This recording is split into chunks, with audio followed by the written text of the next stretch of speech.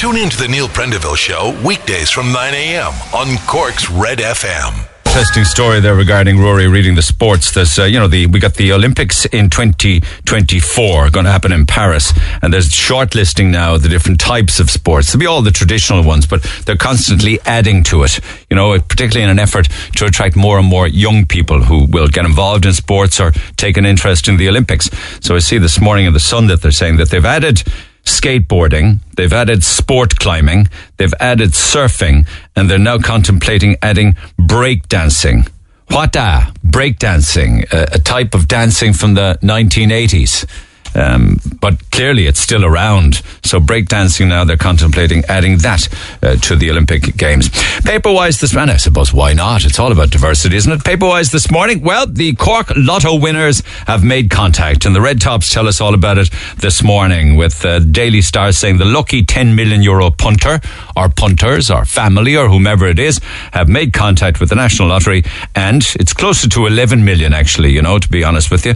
And I suppose, I don't know how much interest banks give now on deposit. I mean, some banks charge you for money on deposit, but I imagine banks would they be not clamouring for 10 or 11 million to be deposited? Anyway, this quick pick, we still don't know who, we just know where, and that was the Spar store in Mount Ova Village in Rochestown. So they've made contact. Wow, what a Christmas present, what a life-changing present. Then there's a story in the Sun of an Irish couple living in the UK who scooped a monster 130 million on the Euro Millions, and they have given half of their jackpot away in recent years. Over half of it. They helped friends, they helped families, they set up charities, they bought jewellery, they bought gifts for people.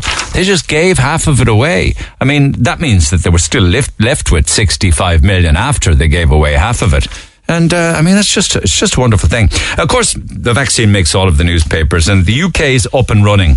And we hear this morning of the first person in the UK who has actually got the jab and got it at 7 o'clock this morning. Apparently, a Northern Ireland lady by the name of Margaret Keenan. She's 90.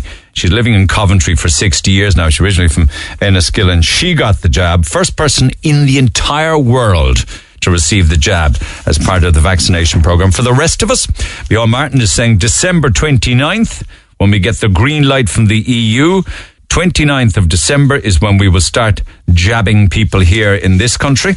And they're saying in the papers today that it will be front page in the Mail this morning, says 12 different groupings. I'm not going into the 12 this morning, but the most vulnerable in society, including care home residents, frontline health workers, will be at the top of the list. So they're rolling it out. And I suppose when the Oxford vaccine comes along, the one that can be just saved in a regular fridge, I mean, they'll rattle through vaccinations at that stage. Dublin, and this is one that we've dealt with on the air from time to time down here, buskers on our streets. And me personally, I'm all in favour of it. I think in the outdoors, with the cold weather, passing by or listening to a couple of tunes inside in town's a lovely thing. They don't think the same in Dublin. They have banned buskers from Dublin streets from performing on the streets because apparently it breaches COVID-19 public health guidelines. What are you going to do? At the meantime, then, you have others who are playing restaurant and pub roulette. The story in the Mail this morning talks about diners keen on getting their fill of alcohol. Last weekend, and will continue right across Christmas, the amount of people who will be moving from restaurant to restaurant for their meals. So this is like it's almost like a 12 pubs or 12 gastropubs of Christmas, if you like. They go into one, according to the Mail, and some people start in one place with the dessert. And they have a lash of drink. And then they go to the next one for, maybe the starter. And then to a third one for the main course. And God knows if they go to a fourth what they have, maybe start all over again. But they also talk, or at least the Restaurant Association of Ireland's chief, Adrian Cummins, makes the paper this morning because he says Cork's Nash 19 restaurant was obliterated with no-shows last Friday when 40% of people who had booked did not show up, according to Claire Nash. I mean, if that's not a reason to take a non-refundable deposit, I don't know what is. All of these RTE stars that stood at the party for the farewell party for a staff member, they did break COVID rules. We kind of saw that in the photograph. Did we need all of this internal and external inquiries and the Garda Síochána calling out to Donnybrook to tell us that? But apparently they did breach 5 different health rules at the do. But nobody is going to be censured in any way, shape or form. There certainly won't be any suspensions or sackings or fines. And the Gardaí have closed the book on it. But they do have to go to a series of COVID lessons and to get re-educated as to rules and guidelines. Micheál Martin would never refuse, nor would any politician, the opportunity for a photograph and a good news story. That's why he was talking about COVID in Carrigaline yesterday, because 69 A-rated afforded family homes have been launched in Carrigaline by the Taoiseach, and the families that got them, some of them photographed in the Echo this morning, are absolutely over the moon. A-rated. I mean, these houses, the kit out in an A-rated house is just through the roof. From the heating system, to the door, to the insulation, to the flooring, to the choice of kitchen, to the white goods and everything. I mean, it's just unreal, the amount of stuff that goes into an A-rated house. So they're all very much delighted for them. I'll come back to this later on because it's important to revisit the stories. It's the story of Diarmuid O'Quaila, Tom O'Connor and Tony Walsh, who blacked out particularly the Victoria signs and street signs. They were up in court yesterday. I guess an awful lot of time was spent on this. Not quite sure how much was run up in legal fees, but they were each fined €250, which they must pay to St. Vincent de Paul. So that makes the papers today. Also, with regards to the UK bailing out of the European Union, you're going to see a fairly instant increase in prices, according to the Independent, to say, stuff that's important like breakfast cereals, sausages. Mind you, why would you import UK sausages when our own are the best in the world? Different types of chocolate that are manufactured and processed in the UK. All sorts of processed food, furniture, magazines, books. They're all on the rise, apparently. And so is the interest in having a veggie option for Christmas. And this morning, the Mirror talks today about a huge surge because more and more people now are vegetarian and vegan. So they'll be passing on the turkey and the ham, but they'll be digging into even more sprouts. I had the first sprouts of the season and my first Christmas lunch down in Skibbereen on Saturday. I had a beautiful overnight down in Skibbereen. And we had a gorgeous Christmas lunch with all of the trimmings, turkey and ham and the gravy and the stuffing and the sprouts in Church Restaurant. I mean, could you think, if you've been there, you'll agree with me, you couldn't think of a more beautiful setting to have your first Christmas lunch. And then all of the papers today talk more things to do with Christmas, including the top 20 most magical Christmas lines in Christmas movies. I won't do that now. I'll do it a little later on this morning, but the one that features very highly in it, time after time, right through the top 20, is different Home Alone movies. Particularly Kevin McAllister asking for his Santy back in time for Christmas. Apparently there wasn't a dry eye in the house. And Bob Dylan's back catalogue of music has been sold. It's been bought by Universal. It's worth hundreds of millions. I've been trying to get a figure as to how much his entire back catalogue is worth if Universal have just bought 50% of it.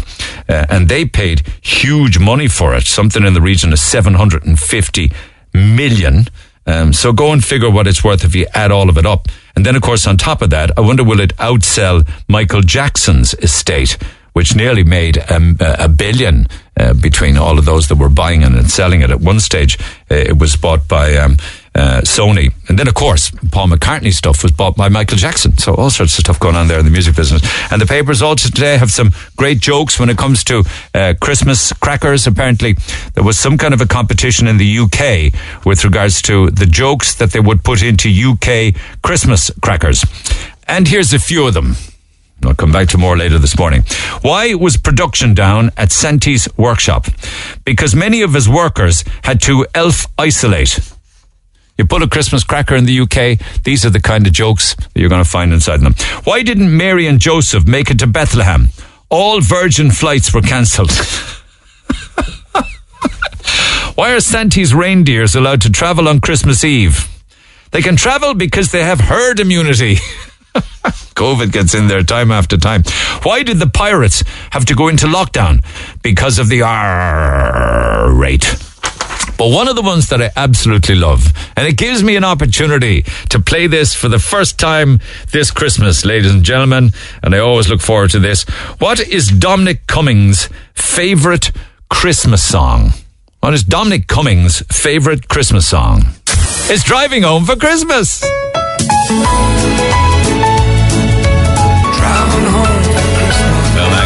Go man, Christy. How can't you love that? That's the greatest Christmas song of all time. Love that piano work. Driving home for Christmas, which is what Debbie was doing yesterday. Debbie! Hi Neil, how are things? So you were attempting to drive home for Christmas after a lot of Christmas shopping. What happened? Well, I had a bulging disc in my neck last week, so it was really sore. So I did my shopping, and I asked one of the lads at work to take the bags up to my car. And she God love him, it was his first day with us. He's just for Christmas, but he was with us last Christmas. And I was like, oh, it's a 10C golf, it's a light blue, just fob it, and it should open. And where was this? In a supermarket car park or a shopping? In Castle West Shopping Centre. And what was it all your Christmas presents and Christmas shopping? Yeah, come here, man, I'm telling you, I'm still not over it. I'm so distraught. And my poor dog's Christmas advent calendar was inside in it. And I was so looking forward to giving Casper his calendar that night. So out went the new guy, is it, with all the bags? So he went up anyway, and he was gone a while, and he came back down, and I was like, oh, are you okay? Did you find my car? And he's like, oh, I did. He said, I think the battery is gone in your key fob, he said, because I had to open the car with the key. And I was like, all right, John. I was like, oh, that's a bit strange.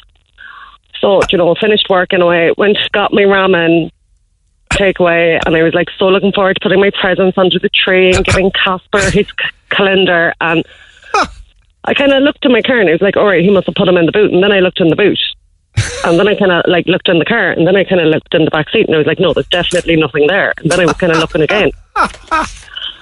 Neil, I'm telling you, it wasn't funny. I'd say I nearly had a heart attack. I'd be the same, yeah. And don't you think I've been robbed, obviously? I was like, this is so strange. So I went down to him, and I was like, oh, Callum, where'd you put my stuff? And he was like, I put it in the blue Volkswagen Golf that you told me to put it into. And he was like, I put them up in the car seat, and I was like, they're not there, and I was like, oh, did you lock the car? Maybe you forgot to lock the car or something. And he was like, no. He was like, I definitely locked it. So we went back up, and he thought I was parked on the first floor, which I was actually parked on the floor beneath it. Yeah. So my key had actually opened somebody else's Golf. Oh God, there was another light blue Volkswagen Golf in the same multi-story, and he put all your stuff into it. And whomever owned the Golf was gone, right?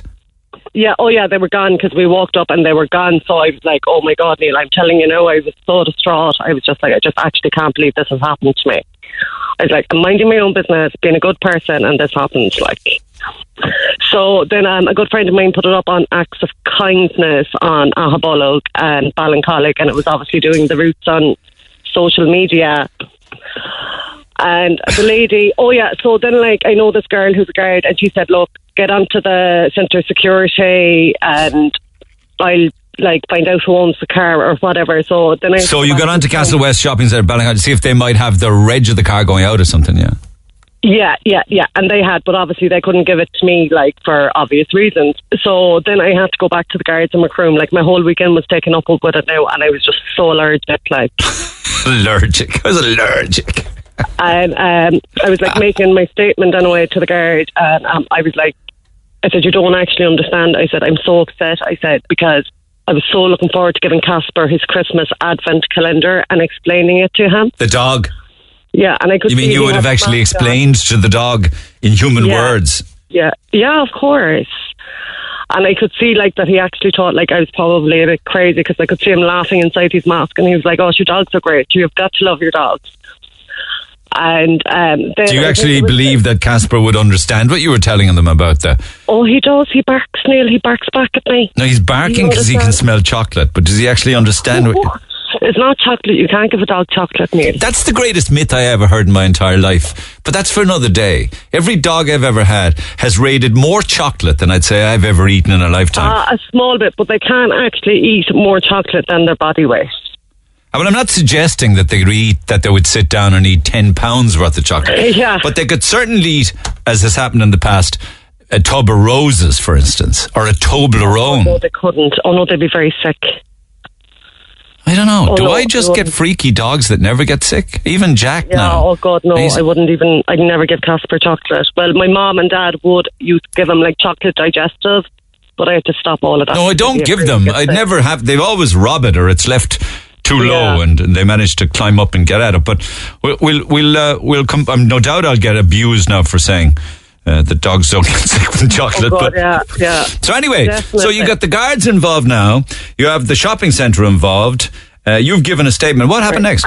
And there's all this drama, and you know, I'm really not a drama person, and I was just like, I'm just actually so sick of it. I was like, if I just had the dog's Christmas advent calendar, you know, I would have been happy, because like I was so looking forward to going home Saturday night, putting my presents under the tree and giving Casper his calendar. You know, it was, I love how you say calendar. I love how you say calendar. What is it, calendar? Is that the mid-Cork way of saying calendar?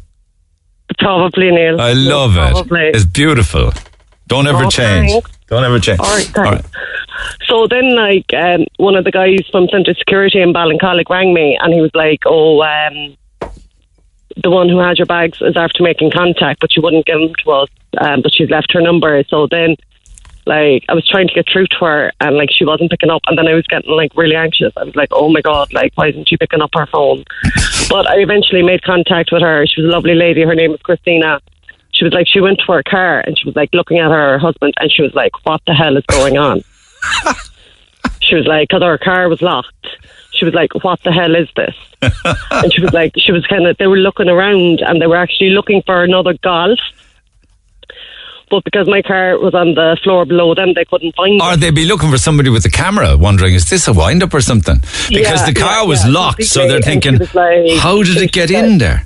Yeah, she was like, it was just so random. Like, it was just like absolutely one of the worst situations ever. I was just like, literally, it was like somebody had stolen my heart, but my body was still working. It's only a Christmas calendar.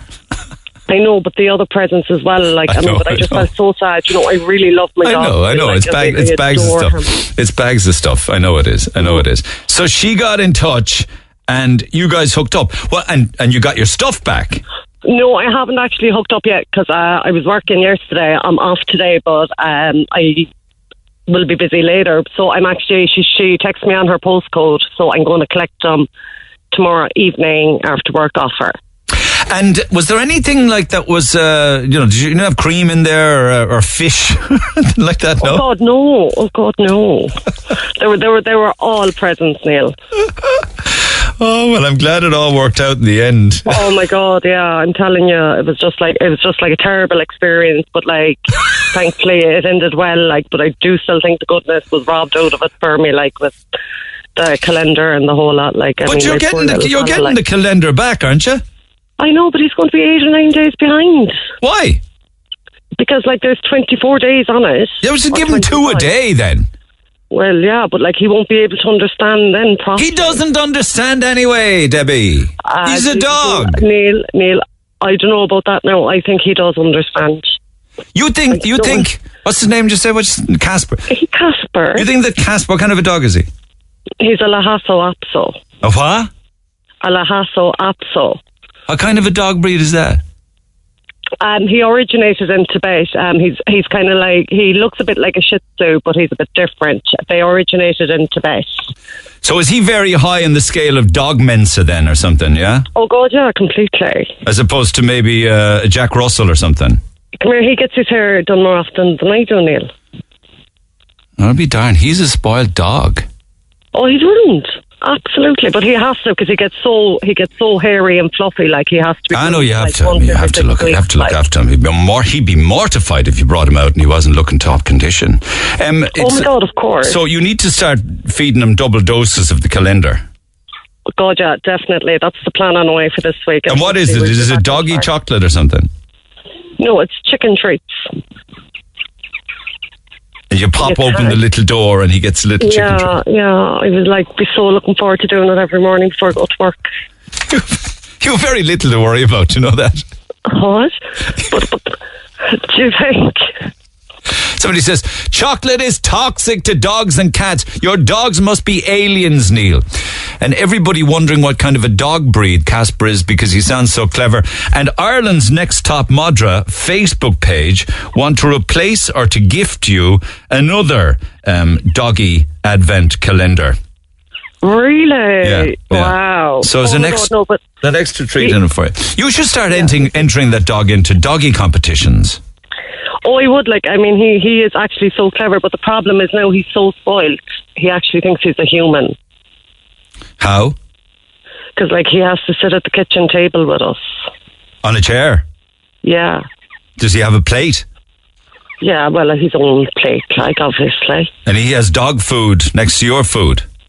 Well, you know, he has a bit of both, really, Neil, I suppose, if we're honest. Like. He eats the same food as you guys?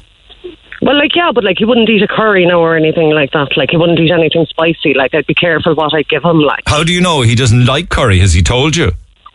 No, he hasn't told me, but it wouldn't be good for his tummy, Neil. Oh, we'll go right through him, I suppose. Yeah, you definitely don't want to be dealing with that. Like, he's king of the castle, so in your house. Oh my God, completely. You know, I have a son as well. And you forgot about the son. And he's 14, and he'd be like, Mom, who do you love more, me or the dog? And I'd be like, Liam, don't be silly. I love you both the same. You know? Yeah, but if you had to pick. I love them both the same, Neil. And does he clean up after himself then, Casper? Casper, no. He doesn't clean up after himself now. He's not that clever, Neil. He's a smart dog. He's got the... No, he's a very smart dog. He's got the dog's life, for sure he has. Oh my God, yeah. I actually got him off a rescue about like maybe 4 years ago. And he was used for breeding all his life, and he was about 2 when I got him. Yeah. And when you saw him now, when I got him, Neil, he was like, he was so rough looking. Because I remember Liam was only about like 8, and I brought Liam with me to collect him up in Limerick.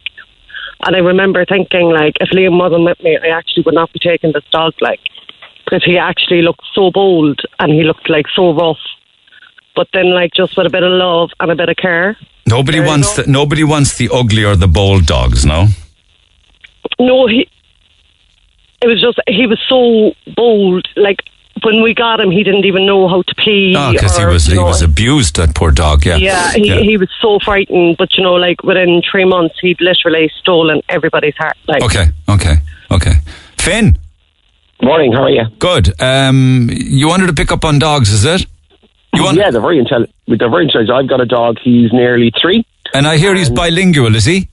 He is. He understands perfect English, and I now have got him doing the basic commands in Irish as well, as in 6 years, and ask him to say please when he gets a treat, and he gives me the paw, but I haven't got time to video it now, but I will forward it to Brenda today for you, and you can have a look at it, and he's fantastic. But we also have a teacup kitten, and they're both black, but there are some days you come in and the cat's hanging off the dog's ears, and he's just wagging his tail saying, this is great fun. Literally, you couldn't find the cat anywhere. Debbie is so jealous now of that. Yeah, I'm actually very jealous. I actually need to hang out with you sometime to get a few tips. When you say that your dog, what's your dog's name? Bruno. When you say Bruno is bilingual, he doesn't speak Irish and English. He understands Irish and English, is it? He understands Irish and English, yeah, because if I had a dog that talked, I wouldn't be cooking for a living. I'd be taking him all over the country, like, answering phones and stuff. If you had a dog that talked, shows, you wouldn't be talking to me. That's correct. And by the way, my mother's not talking to me since the last time I spoke to you on the radio. Why did you embarrass her? Well, it was about the cooking, remember? About the stuffing. Oh, yeah. You see, I told you at the time it was going to lead to grief. You were right. You know, any chance you could tell me the lotto numbers for tonight so I could win the Euro Millions, because you were spot on and I'm banned from the house and everything. I told you just must never criticise your mother's cooking. No, she got a great kick out because some of her friends were rigging her as well. It was very good. All right. Well, listen, I'll let you get back to it. Cheers, Finn. Take care. I will send you the video. Bye-bye. Oh, please do. I want to see that. So all's well that ends well then, Debbie? Yep. And start feeding them double doses of the Advent calendar, and we'll organise the Ireland's Top Modra Facebook calendar. So, actually, what you should do is enter him in next year's Ireland's next Top Modra competition. I'm sure he'd walk away with it. Oh, completely, without a doubt. Seriously, do it. Like, I mean, his face is adorable. Like, I mean, he's so good looking. Send me a photograph, will you? And we'll get the good listeners to this programme to decide whether or not he is an adorable dog or not, all right? But sure, Neil, if they said not that he wasn't, then I'd be very cross, like. But see, problem with that is, like, do you ever see ugly babies? Right? No, there's no such thing. Well, let's say there was a such thing as an ugly baby. Right. No mother or father would ever think their own baby's ugly. You know, the rest of us might looking on. Come here, like, even when I'm out walking with him now, like, people stop and they'd be like, oh my God, he's so gorgeous. Like, you know, so, like, I know he is really good looking, like. Oh my God, I could talk to you all day. Go on away, send me a photograph. All right, Neil, thanks a million. See you later. Text the Neil Prendeville Show now. 086 8104 106.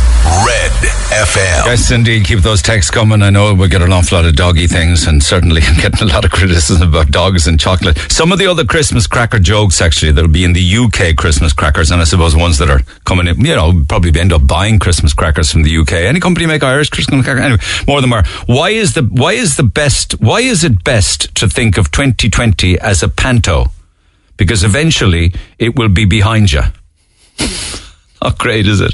Another one here. Why couldn't Mary, I love this one, why couldn't Mary and Joseph join their work conference call? Because there was no Zoom at the end. One final one. Which Christmas film was 30 years ahead of its time? Home Alone. So a lot of these, of course, are COVID-related Christmas cracker jokes. They're as corny as they are every year. Anyway, back to the phone lines we go. Des, good morning. Morning, Neil. How's okay, a good story about one Christmas. This was a goose as opposed to a turkey, was it?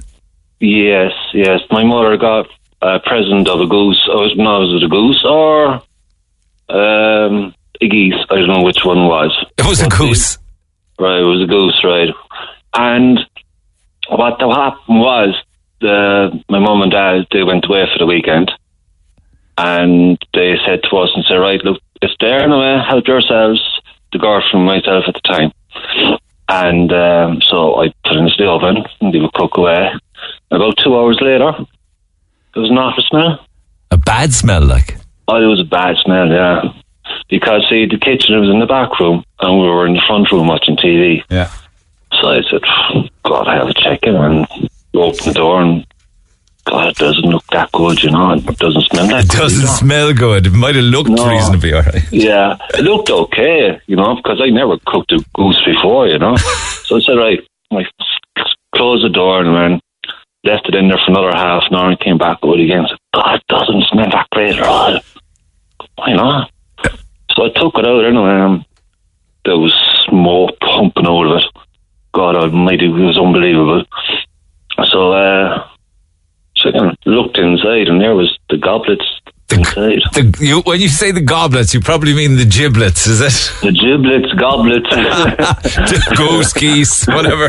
They were inside, and they on fire, Oh, man. Oh, revolting. Yeah, so I said to myself, well, the dogs are going to have their Christmas dinner early. So I grabbed it and I took the giblets or the goblets or whatever you want to call them.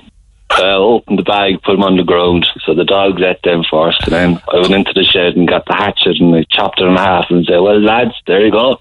Merry Christmas. They got the goose as well? Oh, they had the whole lot. Oh my! And what happened when your mother and father came back? Well, I told him the story. My dad almost wet himself. I'd say it's not the first time that somebody cooked a turkey, a goose, or even a chicken back in the days when that stuff was shoved up the bum. Yeah. Pardon me saying it like that. And cooked it with it inside in a plastic bag. I bet you're not the first. Certainly won't be the last. Jeez, not well, I hope not, but I'll never do it again. All right, well, listen, stay on the line, get a postal address. Want to send you a voucher for an Oak Fire pizza. Don't burn that. Well, you can, because it'll come piping hot. Appreciate the call. Thanks, Des. Thanks very much. Take care.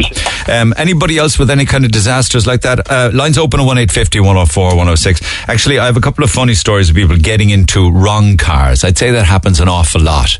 Confusing two cars of the same colour. More on that in a few minutes' time. But Tom... Yes, Mr. Prendeville. The correct pronunciation is Santa, not Santy. Where did that ever come from? I don't know, man. I guess you got to... Man, I'm telling you, man, it's Santa. Not Santy. But who says that it's Santa? Because it's spelled S-A-N-T-A, not S-A-N-T-E. Santa. But I would spell it S-A-N-T-Y. Santa Claus. Why? I don't know. I suppose it was the way I was reared. Yeah, that's it. Well, anyway, I want no comment. But anyway, it's Santa. Won't go there. Okay. It's Santa. And does it upset you when people like me... It does. Santy. Why? Is that... I'm not the only person that says Santy. Well, they're wrong too. Okay. You know, that's it. Santa is the name of the game. Santa is the man. Okay, man. There you have it. Okay, Tom. All right. I mean, like, I have no intention of changing, but nor do I want to be alienating 50 or 60% of the people listening to this program, but he's clearly very upset with it. I suppose Santy is an old Cork term, an old Cork way of saying. Didn't we do something on Twitter on that? Didn't we do a poll on that? I think I lost the poll. Was it 60-40? I think 60% of people who responded said the correct pronunciation is Santa. 40% came up with Santy. I guess it's a generational thing, guys. And I suppose in the cancel culture that we live in now, I suppose Santy now is gone also. And it's only Santa Claus. Whatever way you look at it, they had the top 20 most magical festive film scenes. Well, I don't have time to go through all of them. I was saying that Home Alone featured in quite an amount, and I see some kind of quirky fact come in there this morning with regards to an anniversary. There's a couple of very important anniversaries this morning. One is the 40th anniversary of the death of John Lennon, the murder of John Lennon in New York, and the other was, Neil, you mentioned Kevin McAllister. It's the 30th anniversary of Home Alone, and they commissioned a cake of the McAllister home, and it was on Ireland AM this morning. You should have a look at it. It's amazing. Will do, but it featured an awful lot in this top 20. Particularly the number one was Kevin McAllister asking Santy for his family back in time for Christmas. Another one was his impromptu party, keeping the burglars away. Another one then was from Elf. And Home Alone comes in then again in fourth. The Polar Express, the boy finds his belief in Santy, and here's the bell ring is the part of the Polar Express. Tiny Tim in A Christmas Carol when he exclaims, God bless us, everyone. And a movie that I saw, film, I suppose film now is also gone, is it? But the movie that I saw only for the first time last week, and it was good, boy, I tell you what. It was Die Hard, or was it Die Hard 2? They said it was a Christmas movie. It's just a kind of a big shooting up movie to me, but there was one great line in the end of it, you know, when he flicks the lighter and lights the aviation fuel and blows up the plane, and he says, yippee-ki-yay. He says, yippee-ki-yay, M-effer. But I'm not allowed to say that in daytime radio, obviously. Any radio, I think. So is it Santa or Santy? Great text to the show the other morning. Neil, stop rephrasing everyone's messages that are sent in as Santa. You end up changing them to Santy. Just because you say Santy, it doesn't mean you can change what people say in their messages. Who is Santy anyway? It's Santa. So I lost that one. We put it up as a Twitter poll and asked people, is it Santa or is it Santy? 61% of you came back and said Santa, and 39% of you are like me and said Santy. So that's one battle we lost, lads. Talk to Neil Prendeville now. 1851-04-106. Red FM. Yes, indeed. The things you say and the things you don't say. And lots of texts on different things like that. Text 0868 104 106. Desi, morning. He was asking me there, did you watch The Hunger, part 1 and part 2 of The Hunger? I was pre-recking 1 so I could watch it together with 2. Thanks for inquiring, Desi. You're very kind. I actually watched part 1 of it last Friday, and I haven't got to see part 2 of The Hunger on RT, which tells the story much through the eyes of many great people in UCC and many universities around the world. Actually, it was Colm Crowley out of RT Cork who put it together. It's an incredible production, 2-part series on The Hunger, on the famine. I haven't seen the second part yet, but when from time to time you see how RTE can really do things right, and they certainly got that one right. If you haven't watched it, you can probably watch it on the player, the 2-part. But I was down in Skibbereen at the weekend, and I was down around the old.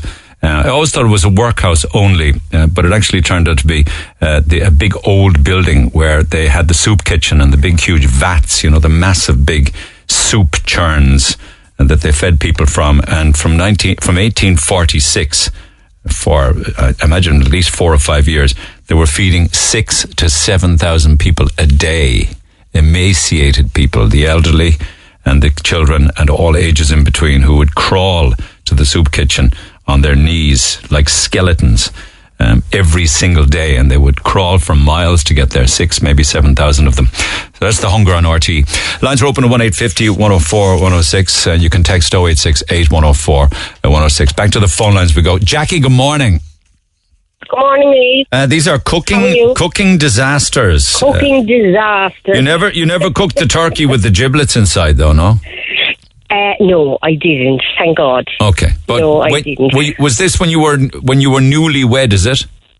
We were very newlywed. I'd say it was my first Sunday dinner that I went to Cork. Right. And that was 35, nearly 36 years ago. And we got a present of a pressure cooker. And I decided to do ham and cabbage. So I put the cabbage into the pressure cooker, like my mother does. Never used one before. Never knew how much water to put in. Never knew how long to put it on or anything. So I put it in, being the good newly married housewife, and went off into the front room. Next, bang! I said, what the hell? Not bang straight away, surely. No, after a while. Bang. I don't know how long it was. Could have been a quarter of an hour, could be 20 minutes. I don't know. I can't recall. After 35 years now, Neil. So I went out to the kitchen, and I don't know whether I put too much water in or what. I don't know. I never used a pressure cooker again afterwards. But the cabbage had literally come out the spout where you put the pressure little thing on. The little fiddly bit that the steam comes out of. Yes. The cabbage had exploded out through that. Must have come out like a hose. I couldn't tell you. It was done by the time I got to the kitchen. It was over the ceiling, the cupboards, the floor. Oh my God. I never cook cabbage again after that. And the pressure cooker went out into the bin. What? Did you just read the feckin' instructions and learn how to use it properly rather than try? Who reads the instructions? Actually, it's a good point. Who even uses a pressure cooker anymore? I'm quite sure some do. No. But they were all the rage back in the day. They were all the rage back in the day. But my mother always used one. But I'd never inquired, how do you use it? And the secret to it was it literally cooked things faster, wasn't it? It was. And they'd be cooked thoroughly. But sure, I didn't know that. It was a potential bomb up on the hob of every home. A bomb up in the hob. My poor dog had diarrhea, I'd say. God. And tell me, who had to do the clean-up after this disaster? The dog done most of it, I'd say. Even on the ceiling? No, I done all that myself. I was laughing because when my husband came in, I was sitting on the chair crying. He said, what's wrong? I said, your dinner is up in the sea. He saw the funny side of it, I'm sure. Oh, he did. He was hilarious. He thought it was hilarious. Like, I was laughing that evening afterwards. Like, but no, cooking disaster. So he took over the cooking after that. All right, and no more explosions. No more explosions, not yet anyway. All right, listen, thanks for sharing. Stay on the line, I'm going to get an address because you certainly won't be able to explode an Oak Fire pizza because they'll do the cooking for you and I'll get it sorted for you. Enjoy lovely. it. Thank you, Neil. You're welcome. You. Take care. Lines open 1850 104 106. You can text 0868 104 106. Big response also yesterday to Fairy Tale of New York. It seems as if, like clockwork, it arises every single year as to whether or not whether it's any longer acceptable as a Christmas song. A lot of response to this, which I'll come back to. And it's just when we're doing a little bit of reminiscing with regards to the F word. In another world, faggot actually has a couple of different meanings. One is a bundle of kindling sticks, and the other is something they eat overseas. Listen to your program yesterday morning about topics that are very important. I just had to laugh to myself. I haven't seen any newspaper articles about the song Fairy Tale of New York, but I kind of got the gist of the complaints and wondered, are people really serious? This is an iconic song and people decide to complain about it this year. What about last year or the year before? Well, they complained then as well. I'm English, living in Ireland for 20 years, and one of the foods I used to love was bird's eye faggots, which you can't get here. But we do have to change the name of foods, do we? To appease people. Also, I didn't hear the story about the lady who complained about her husband, but we've all been there. She can go to social welfare and get help privately. I'm on disability, and although being married twice, I've always had to provide for my children on my own. I do feel sorry for others, but at the end of the day, we just need to get on with our lives. Get on with it. I accept what you're saying regarding the English. We're not quite sure what a bird's eye faggot was or what it tasted like or whether it's still called that or not. Maybe somebody might share with me. But certainly with regards to the lady who's struggling to make ends meet, I'm not so sure that that's very kind because she is in a very, very difficult situation. I mean, that's financial abuse. And a little later this morning, I will read out more emails and texts from people who, a lot of them, happy to share by email and by text, but not to come on air.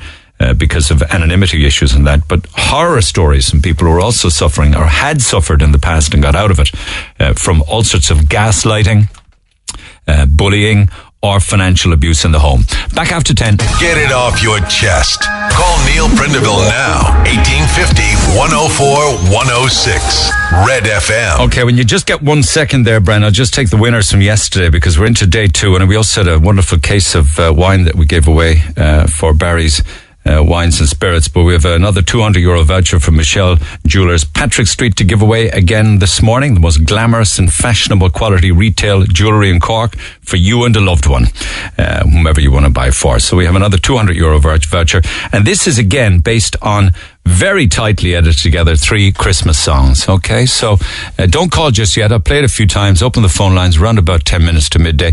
So here's today's 3 Christmas songs. Have an Aisht.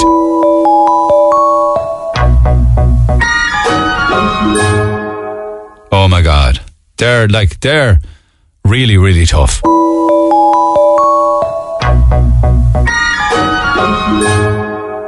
They're university challenge, them ones, they're right up there. So those 3, they're the start of 3 different Christmas songs. I'll play them again a couple of times between now. 10 to midday, a €200 voucher from Michelle Jewelers, Patrick Street. Now, yesterday, our winner with regards to our wonderful case of mixed wines was Madeline Robinson from Glen Heights Park in Ballyvolane. So congratulations. We'll organise you to collect and pick up and do all sorts of things. And you have a couple of vinos. The recommendations yesterday was Frizzante, Sauvignon Blanc, and Pinot Noir, as in the sparkling, the white, and the red for Christmas time. Not everybody all that happy, though, because some people at work got a voucher from the job. I just wanted to highlight something that has really grated on me, given the current climate and how companies are struggling to stay afloat, and a lot of people are out of work. Our company, in lieu of a Christmas party, gave every staff member a €30 off-license gift voucher sent by email to all staff. Really nice of them, and a nice way of marking our annual Christmas party. But here's the deal. A €7.50 delivery fee applies for every voucher sold. At the off-license, our company gave us €30. The Christmas vouchers, when we brought to the off-license, are refusing to accept them in store and refusing to allow us to do it on a click and collect basis. They are forcing a delivery fee of €7.50 on every single voucher. But that's not all. You then have to pay an extra $7.50 by credit card when you order.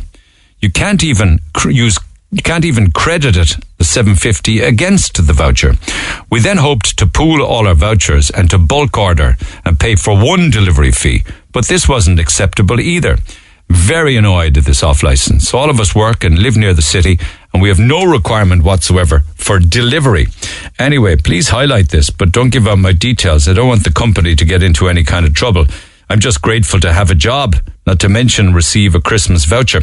Okay, well, thank you. We got added information as to who the off-license is, so I'm going to park that for a while and just get on to them and ask them, why is this system in place? I mean, maybe I'm just thick, but does this off-license not allow customers in, where you just go in with the voucher and buy what you want?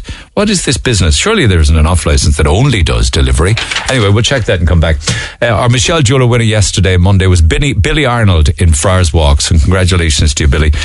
Enjoy the €200 voucher from Michelle, the Jewellers, Patrick Street. Meanwhile, you know, the mortifying things you do. Earlier this morning, it was Debbie and the dog and the advent calendar and all of our Christmas shopping going into the wrong car.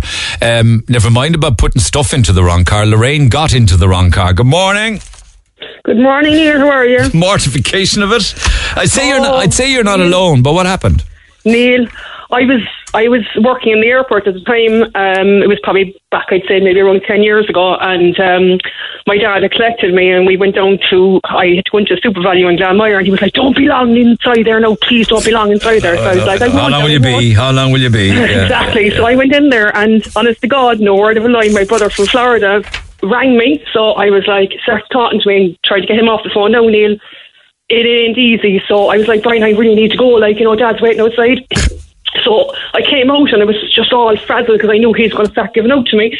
So I came out, and my dad had a green mark. So I saw this green mark outside. He was trying to get parking, so I saw this green mark and got into the car, and Neil, I didn't even let anybody talk. I literally put my hand up. Just don't start giving out to me now. My brother was on and from Florida, and don't start giving out to me. And just please, I'm not in humour. So you rabbited on for what, like 60 seconds or something? A minute, and your man just looking at me. Neil, I just looked at him, and I was just like, I'd say he was just like, I won't say nothing. This one is a raving lunatic. I better not say nothing. And I'm just looking at him, Neil, and I'm like, I didn't know what to actually say. I just looked, and I was like, I'm really sorry. I got into the wrong car. And he just went, he must have fancied me because he turned on. He was like, I wouldn't mind if some hot women come into my car. He said what? He said to me, I said to him, I'm really sorry I got into the wrong car. He says, if every hot woman was looking like you got into my car, I'd be quite happy. Fair play to him. He took it. He took it in jest. What was funnier, Neil, was my dad was looking at the whole thing. And my dad said, Harry, I saw you getting into this car. And I was wondering what you were doing. I thought maybe you knew that. Did your man have a green Merc as well? Yes. What are the chances? What are the chances of a green Merc in the first place? If you saw him looking at me, I was just, I can't even describe when I looked at his face. He was just looking at me. I'd say he was like, I'd say she's not losing the plot. I'm not going to say nothing to her. Like, if every hot woman got into my car like you, I'd be happy out. You're not the only person. I remember some years back picking up a friend of mine, same thing. I think I was driving a white car at the time, and she got into a car 2 or 3 down. And the same thing happened. She was rabbiting away to the driver, blah, blah, blah, blah. I was in here, I did this, blah, blah, blah, and then turned around and went, what are you doing? What are you doing in this car? His face was just priceless, Neil. I swear to God, if you saw his face, he was just like, I think he was just like, this one's after losing the plot. And then he said, I'm sure you're a hot piece of stuff. I wouldn't mind a woman like that. No, that was a great response. And that was a compliment to you as well, Lorraine. I suppose it was. But I tell you one thing, Neil. Oh, the embarrassment. I still haven't got over to this day. That's a great story. Thanks for sharing. I got a €50 voucher for you for Pinocchio's The Toy Shop on Paul Street. Buy some Christmas gifts there. Stay on the line to get a postal address. All day. Take care. Cheers. Thank you so much, Neil. Bye, Lorraine. Take care of yourself. Hugh, good morning. Morning, Neil. How are you? Okay, this is another turkey story. I love these. Go ahead. Well, my mother-in-law, bless her heart, she could turn her hand to anything years and years and years ago. This is close on 50 years ago now, I'd say, if not longer. But my father-in-law used to get a present of a turkey every year. And they were never quite sure what time it would arrive, you know. So there was always kind of fingers crossed and everything else Christmas Eve. Eventually, anyway, it would arrive. But it wasn't a turkey as we know it these days. This had legs and heads and necks and feathers and everything on it. Yeah. So it wasn't alive, no? At least it wasn't alive. No. I'd say probably a good vet might get it up and running again, you know. There was that much in it. But the story really isn't about that. It's about one particular year, the turkey that arrived was absolutely humongous. Right. And I don't know if you remember, you're probably far too young to remember. Back in those days, you had 2 standard-sized ovens and cookers. One was a small one and one was a decent sized one like we have these days. Sorry, I'm old enough to remember just one. Fair enough. All right, I thought I'd no, you get an oven with. I know where you got a cooker with 2 ovens. We only had one. Oh, absolutely. But that's these days. She had one of the small cookers. Of course, the chicken or the turkey wouldn't fit in it properly. So she opened the door, shoved it in as far as she could, left it for a couple of hours, took it out and shoved the other half or the other side of it in for a couple of hours. Took it out, put it down. They had Christmas dinner. So all was not lost. Ingenuity, I tell you. And it worked, did it? It did. But how did the door close? It didn't. That's the whole point. The door was open the whole time and the turkey was stuck into the oven. Half of it was cooking. So you're not thinking taking out a chainsaw, cutting the legs off it or anything, no? Well, I mean, I never cook a whole turkey every year. I take the breasts off and wrap them up, take the legs off and cook them all separately. And so you are joking me. Why do you do that? And then I'll pop the carcass into and make a lovely stock out of that, and I make me gravy from that, and we make soups and everything else from it. All right. And do you reassemble the turkey after you've cooked all the parts? I do, yeah. How are you? I wouldn't be bothered. No, the beauty about this is if you wrap your turkey breast up in a bit of cling film, wrap it up tight, the juices will come out in the cooking, but it takes only, I'd have a 20-pound turkey, and it takes only about an hour and a quarter, an hour and a half tops to cook. And then you take it aside, let it rest, and half the juices go back into the breast. So when you slice that breast, it is just pouring moisture. It's glorious. I know what you're saying. You're making perfect sense, but it's about the spectacle, it's about the presentation and see my table on Christmas Day. That is some I'd send you a photograph of it after Christmas. Some spectacle. I'd tell you there's about 5 different veggies and there's stuffings galore. Do you know Hickey's on Mailer Street? I must get on to them. I must get some of them to get them to deliver some of the. They do these kind of little pop-up things. You stick them into the turkey breast. It looks like. It's like a thermometer with a kind of a pin on the end of it, right? And you shove it into the turkey breast and you cook the turkey, and this thing is sticking out of it. It's like a red piece of plastic. And when the turkey is perfectly cooked, the top of it pops up like. Awesome, yeah. And that tells you, because it's a guessing game with turkeys and weight and cooking times and heat and temperatures. When it pops up, this little gadget. Turkey's cooked. Game over. I think they cost like €3 or €4 for 2 of them inside Hickey's on Mailer Street. That's right, and it costs you only 20 quid for a thermometer. One of these probes, and I believe every house should have one. Yeah, but then you're opening the door, closing the door, sticking the probe in the turkey. This thing just sits in the turkey. You look in through the little window, and it goes. Yeah, I know what you're talking about. Yeah, they're terrific, and they're perfect for something like Christmas. Yeah, and they sell out of them every year. Great story, Hugh. Thanks for sharing. Appreciate it. Don't forget the photograph of your Christmas table in the new year. I'll be looking forward to that. Somebody mentioned earlier on there a beautiful cake marking the 30th anniversary of Home Alone on the Ireland AM this morning. And no disrespect, I'm sure it was a gorgeous cake, but one of the nicest cakes I've seen in a long time is from Tracy Desmond Bell. And her cakes, as in Tracy Cakes, are just incredible. Do you ever go onto her Facebook page? Do you ever look at her Instagram photographs of the types of cakes that she creates? And she recently baked a cake, decorated the cake. It's a work of art. And it's actually a model of Rocha Stores. Yeah. Rocha Stores. Somebody wanted a cake for somebody's birthday. I think from what I can see with regards to the cake, it's for somebody's 90th birthday. And it is of Rocha Stores. In the Rocha Stores colours, right up to the domey thing. You remember the kind of greeny, turquoisey, domey thing is still on top of it. And even the Rocha Stores emblems, the colours of the building. I just, why would you ever want to eat something as beautiful as a Trace of Cake's cake? And the latest one is a serious work of art, and it's a complete replica. It's round, so it's like giving you that kind of roundy walk-around version of the entire Rocha Stores building. But it's as Cork as they come, you can be sure of it. This is the Neil Prendeville Show. Tweet the show at Neil Red FM. Yeah. 104 to 106 Red FM. How's Dan the man? Hope you're well. He says, you also didn't mention, you were talking about the first vaccine in the world. You didn't mention the first man to get it in the UK. It was a man called William Shakespeare, the age of 81, from Warwickshire. William Shakespeare, at the age of 81, was the first man. Dan says, I won't be getting it because there's nothing on how other medications will react to it, says he. Well, I'm telling you now, in the new year, there'll be a big debate as to who will and who won't. But here is a little clip of audio of the first vaccine being given in the world, outside of trials, happened this morning. Just going to be squeezing your arm, okay? Okay. Relax your arm for me. Just relax. All done. Okay. All done. All done. All right.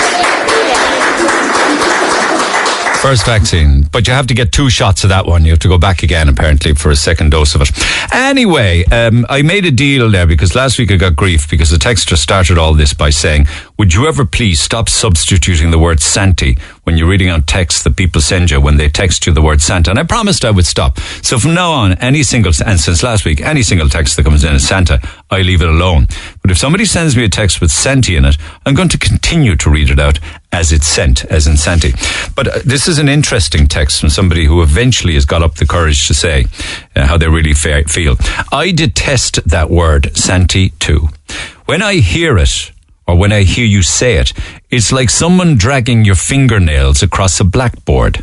I've always hated it, but I was just too nice to say it. Thank God it's being exposed for what it is, a horrendous word that's reminiscent of dragging your fingernails across a blackboard when I say the word Santy. I've done it again. Actually, so when I mentioned earlier this morning, this is movies, for sure it is, but it's actually the more magical, festive film scene from within the Christmas movies. Mark Willington, thank you, Mark. He's pulled out some clips on this. There are 20 in total. I'm not going to do 20. I'm only going to do 5. And I mentioned some of them earlier on this morning, but this is the audio to go with them. It's the most magical line or the most magical festive scene from a Christmas film. And I suppose we've all started watching them already, haven't we? So number 1 was Kevin McAllister asking Santa for his family back in time for Christmas. I know you're not the real Santa Claus. What makes you say that? I'm old enough to know how it works. But I also know that you work for him. I'd like you to give him a message. Shoot. I'm Kevin McAllister, 671 Lincoln Boulevard. Do you need the phone number? That's right. Okay, this is extremely important. Would you please tell him that instead of presents this year, I just want my family back. No toys, nothing but Peter, Kate, Buzz, Megan, Linny, and Jeff. And my aunt and my cousins. And if he has time, my Uncle Frank. And another one that came in at number 3 is one of the greatest Christmas movies of all time. Maybe like me, you watch it every single year. I'm referring to Elf. And this is Buddy, the elf, learning Santa is coming to town and his reaction. Okay, people, tomorrow morning, 10 a.m., Santa's coming to town. Santa! Oh, my God! Santa here? I know him. He'll be here to take pictures with all the children. Yeah. Just keep your receipts. 10 a.m. tomorrow. 10 a.m. tomorrow. Santa's coming to town. Yes. Can you sign this for me? Oh, hi. Santa's coming. I think there's even a T-shirt and sweatshirts and everything with I know him on them. Great movie. And then back to Home Alone. The keep the change, you filthy animal moment, apparently. I know, it makes no sense to me either, but let's have a listen. Who is it? It's Little Nero, sir. I have your pizza. Leave it on the doorstep and get the hell out of here. Well, what about the money? What money? Well, you have to pay for your pizza, sir. Is that a fact? How much do I owe you? That'll be $11.80, sir. Keep the change, you filthy animal. Why does that even get into the top 20? And then at number 6, from A Christmas Carol. Then a toast, my love, my dearies, to our Merry Christmas. God bless us. God bless us. God bless us, everyone. Tiny Tim himself. And just finally to wrap things up, A Wonderful Life makes the top 20. This is George, although it wouldn't be the scene that I would use from that super movie, but nonetheless, it's George running through Bedford Falls after deciding that he wants to live. Well, you would, wouldn't you? Get me back to my wife and kids. Help me, Clarence, please. Please. I want to live again. I want to live again. I want to live again. Please, God, let me live again. Merry Christmas! Well, Merry Christmas. Merry! Merry! Yay! So this is Christmas.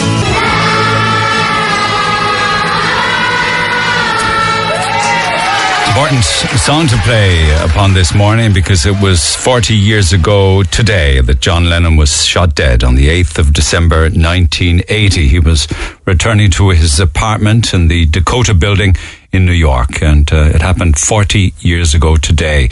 He had just signed another contract with EMI. He was in great form and was working on new material and everything, and then life was snuffed out.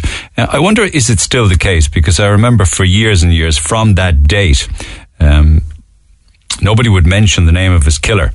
Don't know if that's still in place, whether or not his killer is being named now, but nobody wanted to mention him. No broadcasters did. I think Print did type in print his name, but we didn't name him and just wouldn't mark his existence on the planet by naming him. But it was 40 years ago today that it happened. And of course, he leaves a legacy of music behind. So does Shane MacGowan with Fairy Tale of New York, incidentally. And it's a very divisive song every Christmas. Lillian says, because we spoke about this yesterday, I could imagine that song coming on in a pub at Christmas. Everyone would be up chanting, singing, swaying, no matter what the diversities of the people in the pub were. Shane MacGowan is a legend in his own right. He, of all people, understands the problems and issues related to the ordinary guy on the street.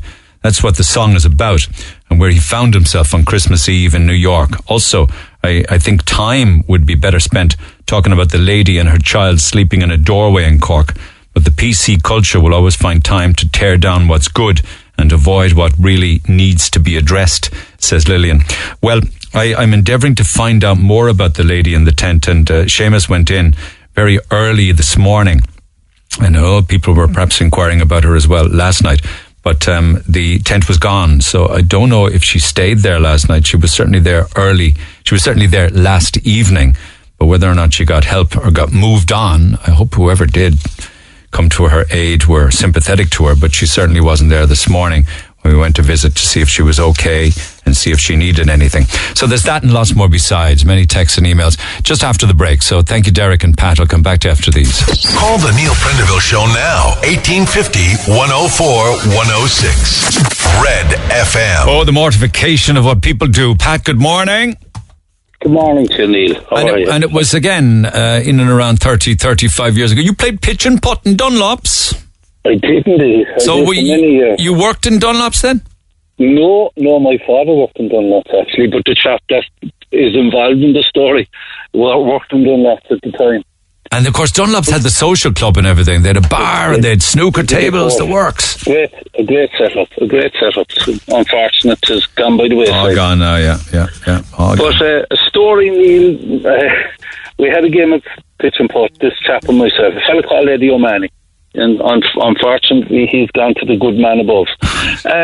But he was my best buddy's father, and I would have been very, very good friends with him. So we had a game of pitch and putt, and we had a game to show, and we stopped, and that was grand, and we finished, and it was time to go home. And you didn't go into the clubhouse for a couple of pints? No, we didn't go for a pint. I was probably a bit young, maybe. All right.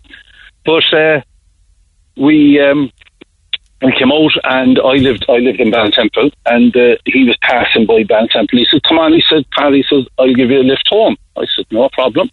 So I got my bag and my clubs, and I threw it into the boot, and he threw his into the boot, and we jumped into a car, and the car was a Mark III Ford Cortina was the car, blue car. And off we went, down the road, and we were just dropping into Ballintemple, just coming down the brow of the hill there, coming towards Longboat. And next thing, I hear him saying, "Jesus," he says, "we're in Paddy Sullivan's car." And I said, "What?" He says, "We're in Paddy Sullivan's car," he said. Well, he was after the two of them had the exact same car. Your man, Paddy Sullivan, was in having a pint in the social club. He comes along, he opens the car with his own keys, opens the boot, gets into the car, starts the car, and off we go. And it was, how far? Was that about a half a mile down the road? That's right, it's not far. Before he realised that he was in the wrong car.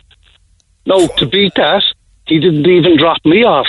He turned the car, went back to the social club, parked the car in the same position that he was after taking it from, said nothing, just locked it up, and we went over to his car, and off we went. Never said anything to him. No, he would have said it to him in work, no doubt, because they worked together, they were working colleagues, and he said it to him beyond that. Imagine if he crashed it. I know it didn't happen, but a bit different story entirely. Oh, it's a true story. I mean, you see how things happen. Sure, if you blew at those doors, they'd open. I was just going to ask you, was it common practice for people's cars to start other people's cars? Well, certainly, and in that make of car was definitely one of the ones, that, one key would start the other one, especially when they got worn, when the keys got worn, the barrel in the I know, yeah. You pay a pretty penny now for a Mark III Cortina, I'd say, wouldn't you? Oh, yeah, you'd pay fair. If you had them now, you'd be okay. And did Paddy Sullivan ever find that out? I'd say he'd have seen the funny side of it. They would have talked in work. I'm sure he would have told them afterwards. Sure, back those days, your man would have only laughed it off, you know. Great stories. It was just the old times, you know. Happy days. True story. Though. Have you kids or grandkids or anything like that? I do. I have two. I do indeed. Okay. I want to give you a €50 voucher for Pinocchio's, the toy shop on Paul Street. It's a beautiful toy shop because they got a lot of the old-fashioned, gorgeous wooden toys, and they've got puzzles and jigsaw, you know? And for you'll appreciate what I'm talking about, giving a gift to a grandchild, you know, somewhat reminiscent of the old style, okay? Indeed. You're very good. Thanks very much indeed, Nick. Happy Christmas to you. Thanks, Pat. Thanks for staying on hold. And you. And many happy returns. Take care of yourself. Cheers, my man. Lines open at 1-850 104 106. You can text 0868 104 106. Big day today. I can't remember what the right term is. Today, I know today is the day, the 8th of December. Today's the Feast of the Immaculate Conception, I imagine some people still celebrate days like that. I think it used to be a day off school way back in the day. I imagine they don't do that anymore, but not only on the 8th of December was it the Feast of the Immaculate Conception, but it was also the day when many people from the country would come into town to get everything they needed for the Christmas time. It could be some toys, it could be some food, it could be some stuff for baking to take home to make, cakes and puddings and all sorts of stuff like that. But today was the day. Was it Farmers' Christmas or, country Christmas? It was the day when, because you didn't have many of the choice now that country towns and villages have. Certainly, when you look at the likes of Bandon and Clonakilty and even Skibbereen and places that I was, and if you go east along to Youghal and Middleton and areas like that, they all have their own big supermarkets and shopping malls now. It wasn't that way back in the day. So today is the 8th of December, and that's a big day. But it is also the day when 1.6 million people across the country will receive the Christmas bonus, including the pandemic unemployment payment Christmas bonus. That's paid today. So those bonuses equate to an extra week's payment. And I got an interesting email, and it's important to acknowledge these kind of emails and story. It's from a healthcare worker, Sandra, who feels very annoyed and disgruntled that they haven't been rewarded in the workplace. And she says, I'm a nurse with the HSC. We don't even get a thank you from them. I've worked through the whole pandemic and all I got was a clap. Never in our wildest dreams would we receive any kind of bonus. But we broke our backs through this whole pandemic and we were taxed more than what we usually were taxed, probably because we had to do more hours. We would have loved a bonus. I don't envy all those people who lost their jobs. They do deserve it. But it's the likes of those who have no incentive to work and never even bothered to look for a new job that annoys me. I suppose I would ask them to spend their bonus wisely. Thank you for that. And, I think maybe there should have been some kind of acknowledgement of frontline workers like yourselves. I mean, it's not as if they hadn't a lot of money to go around. I know there'll be a price to be paid with the amount of money that's going to have to be repaid from the debt. But I understand your pain. There are other emails and texts actually from other people who are working in the front line and also working within healthcare, and I will come back to that throughout the course of the morning. Lines are open at 1-850 104 106. You can text 0868 104 106. Back after the break. Calls, texts and comments on the way. Text the Neil Prendeville Show now. 086 8104 106. Red FM. You betcha. 1-850 104 106. Derek, good morning. Good morning, how are you? I'm good. So you were out on a bit of a night out with your buddies, was it? Yeah, just listened to the girl there who got into the wrong car there. It reminded me of a story there and a few years back on a Sunday night. I was coming out of town and we said we'd stop off in Tivoli for a packet of fags and a bottle of wine, and I walked into Tivoli and after a few jars and kind of stumbled back out and I jumped into the car and I said, let's go. You thought you thought you were jumping back into the taxi. Yeah. Let's go, party. And there was silence and I looked at the driver and my boss turned around to me and he said, you better be on work tomorrow morning, Derek. And I looked behind me and the taxi driver was behind me and my friends were behind me and they're all breaking glass laughing. It was the exact same car. What was the reaction like the following morning? He was very good. He was sound of nobody. He said I owed him a fare for a taxi. He saw the funny side of it. Oh man, funny is right. Listen, appreciate that. Take care. Cheers, Derek. I mean, the mortification of your boss. I remember years ago when I worked in Canada, and I was in a radio station at the time called CJKL. It was up in Northern Ontario, way up. It was like 7 or 8 hours in a train to go way up there. And I was there for about a year. And it was always my intention to try and get closer back down to Toronto. So I was looking out for different radio jobs and different gigs in different markets. And I remember a job came up in a different town, a place called Aurelia. And I was interested in going down there to read news and work for them. So I had a resume, but I only had one copy of it. So I needed to photocopy my resume and the letter to send it, from where I was working, CJKL, to CFOR, which was, further down in Ontario. So I went out and I photocopied. Did this ever happen to anybody? I photocopied my resume and forgot to take the original from under the flap. So I left the original there and took the photocopy of it and walked back down to the newsroom, and fine, and getting on with my job. Everything was Jim Dandy until who was the next person that was using the photocopier? And down he walks. It was the managing director, the owner of the radio station. Down he walks the car. Lovely guy, big jolly guy, although I don't remember him smiling that day. And he walks into the newsroom, walks right up to me, puts my resume down in front of me and he says, I think you left this in the photocopier, eh? Game was up. I mean, that was just mortifying. I just wanted the floor to open and swallow me up. I did get the job in Aurelia and I did move radio stations, but it was awful to have that be caught like that, but that's life. Be careful with photocopiers. Actually, listen, enough of me because Lorna's under pressure. Lorna, good morning. Hey, how are you, Neil? I'm good. The amount of people getting into wrong cars. Anyway, what happened with you? Oh, mine was an embarrassing one. Like, looking back on it now, years ago, about, I suppose, nearly 40 years ago, I was going over to the UK with my parents. They were actually going over to get married. And it was the time when it was an overnighter. Who was going over to get married? My parents. Okay. My mum and dad. Okay. There was 6 of us going over, and we had 2 cabins. So it was, as I say, the overnighter to Holyhead from Dublin. How old would you have been? I was about 12, I think, because they had left us. They let us roam the ship for a while, and we were told, you've half an hour, come down to the cabin because we've a long journey ahead of us. So myself and my twin had discovered the pokies, and they were, I think, the 2p pokies at the time. So we were there and well, now, for people who don't understand what a pokey is, this is where poker machine. Yeah, the slot machines. Oh, I thought so it was the poker machines you were playing? The slot machines, the children's ones. I thought when you said pokey, do you remember years ago you could slide money down a chute and it would push all the money forward?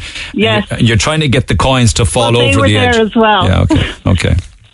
Well, my sister, anyway, she headed off down to the cabin, said, I'll follow you down in a few minutes. So in the meantime, I won quite an amount. It was about £5 on this machine, and the staff were there, little paper cups, trying to put all my 2p pieces into it. So I eventually wandered to the cabin after about half an hour, got in there, opened the door, it was silent. Assumed everyone was asleep. I got into my cabin. I'll always remember it, or into my bed, light, and lay down. And I was kind of started off. And I heard that's not a great phone line. Just move around a little bit because I want to do justice to the story. See if we can get the line any better. So you went back into the cabin. Yeah, I went back into the cabin and got up the top right bunk, and I started to doze off eventually. And next thing I heard coughing next door, and like my stepfather now, he had a bit of a smoker's cough.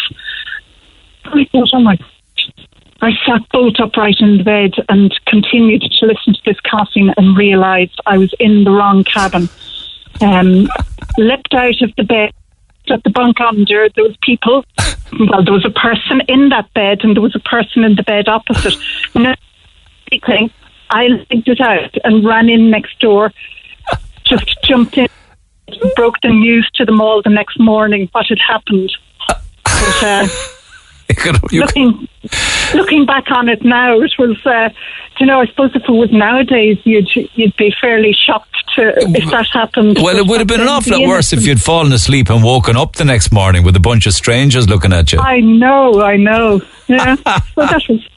What's it like hitting the jackpot in tuppences? Like, it must have been an avalanche of coins coming down the slot. There was an avalanche of coins, and there were people crowding around. Like, it was what you'd imagine the jackpot in Las Vegas. I mean, imagine 2 pence. But then I suppose 40 years ago, for a 12-year-old, it was a lot. A fiver was a lot of money. And do you remember spending it all? I don't remember now. As I say, we were going over to Nottingham. My mother was marrying my stepfather at the time over there, so I'm sure it got changed. It might even have been sterling. I can't remember. Didn't give you a taste for more slot machines, though? Oh, stop! It could do. The potential was always there, but no. All right, okay. There's a story I heard on this program some time ago of a fella. I vaguely remember it, where he got into bed with the mother-in-law by accident. That's as much as I can remember of it now. But, I mean, if he's listening, he might come back to me.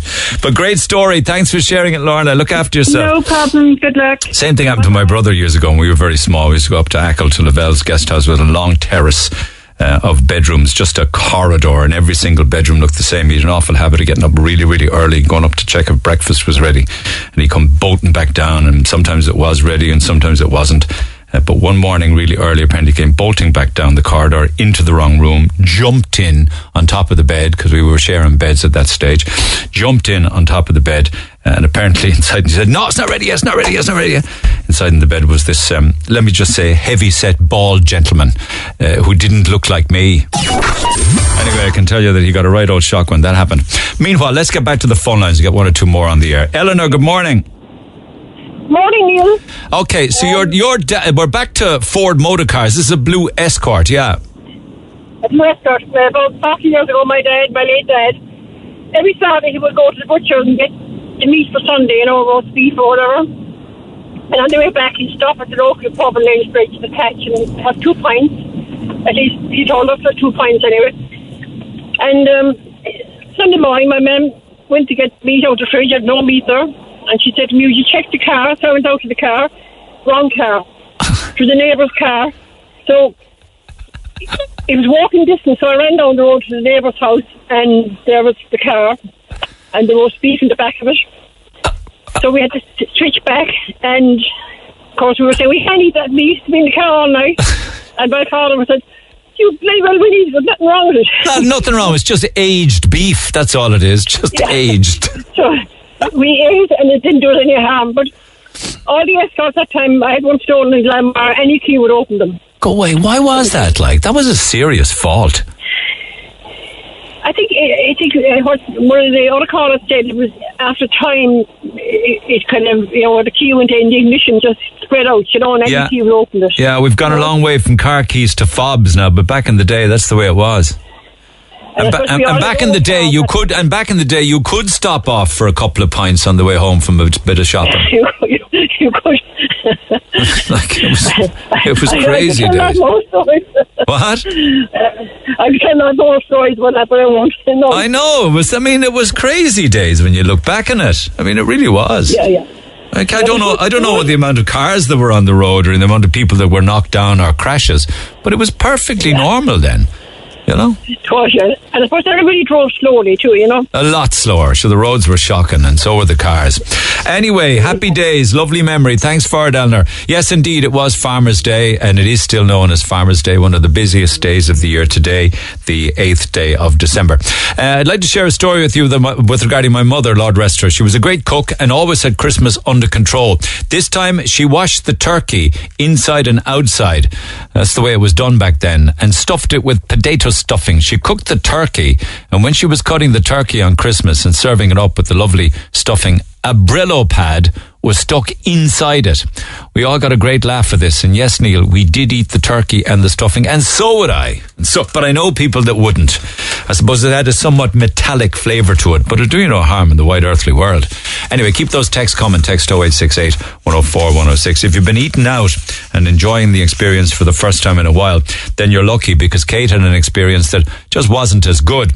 She says, myself and my boyfriend were waiting in the freezing cold, the wind and the rain for over 45 minutes outside our booked restaurant on Friday night. Our booking was booked on Monday. We booked it for 8:30, and we were still standing there well after 9. So they booked it on the Monday, gave loads of notice and everything, went there on the Friday. There were only 2 couples who were given tables during the time we stood there. People were queuing outside, freezing and frustrated. We'd been so looking forward to finally getting out. It was such a disappointment. No one was moving out of the restaurant. It was completely full inside. It didn't seem like they were sticking to the time limit, and no one was leaving the restaurant except to go in and out to have cigarettes. I realised that they were under pressure and the manager was doing his best, but it was so disappointing. The restaurant across the way, this is always the way. It's like, why does the queue that you're not in always move faster? The restaurant across the way took loads of the customers while we were waiting for our table, and we ended up going there and having a lovely meal there instead. We were so disappointed. I hope it was just the first night mix-ups, as it's normally a wonderful restaurant. Just seemed very disorganised and chaotic. Not so professional to let so many of us outside freezing, waiting so long. It was Baltic.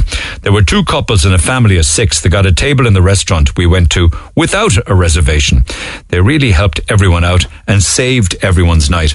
Now, I wonder, in fairness, just quickly on that, as to whether or not the restaurant that you were booked into, whether they just couldn't get people off the tables, you know, and that they were trying, and that people weren't moving after their 105 minutes. Frustrating times, stressful times for staff and for patrons alike. Anyway, we'll come back to that and lots more besides. Text 0868 104 106. A €200 voucher again today from Michelle the Jewellers. Don't call just yet. Just bear in mind that when I open the phone lines, you need to identify the 3 songs and the titles and the artists in the right order. They are tough.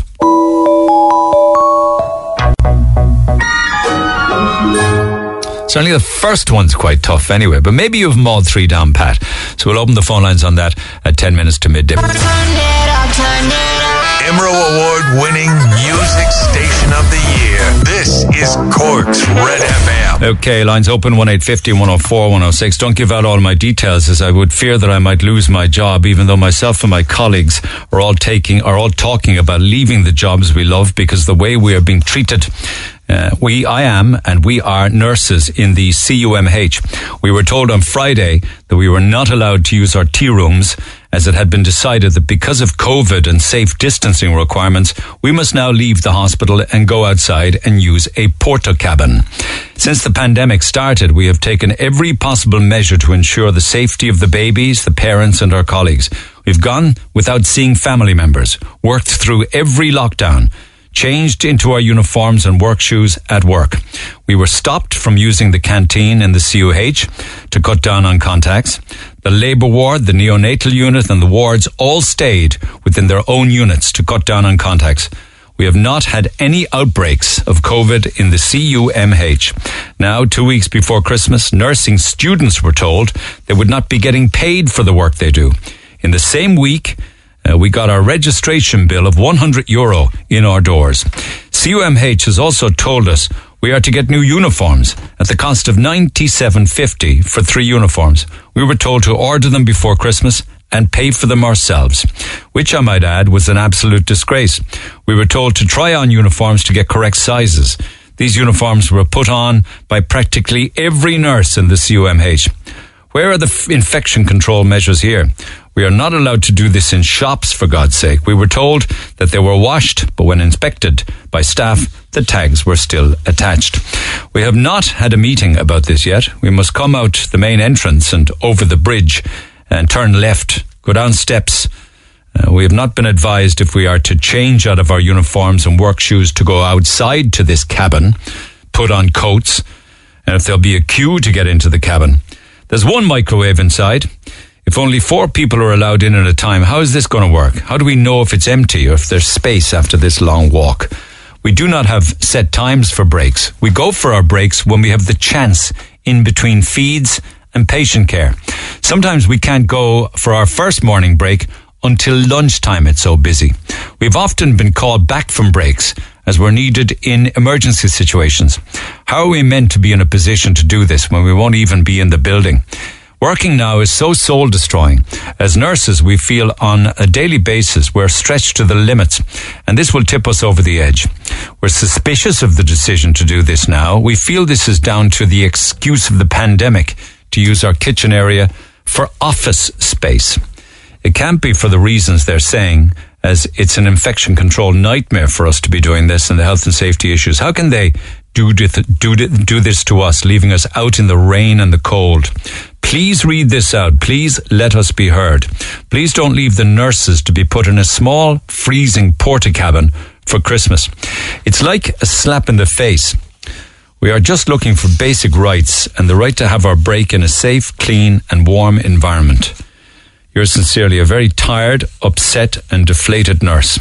Oh, and for the record, I have attached a photo of the porta-cabin. And so you have, and there it is, just plonked right down in the middle of some kind of a courtyard area. Not looking too inviting to me anyway. But what porta-cabin would in the middle of winter when you want to go out for a break or to catch your breath. So we've been getting on, maybe we've been in touch already, but we will certainly be asking the CUH for a response to that, the CUMH and the HSE for a response to that, and we'll have to see what they say.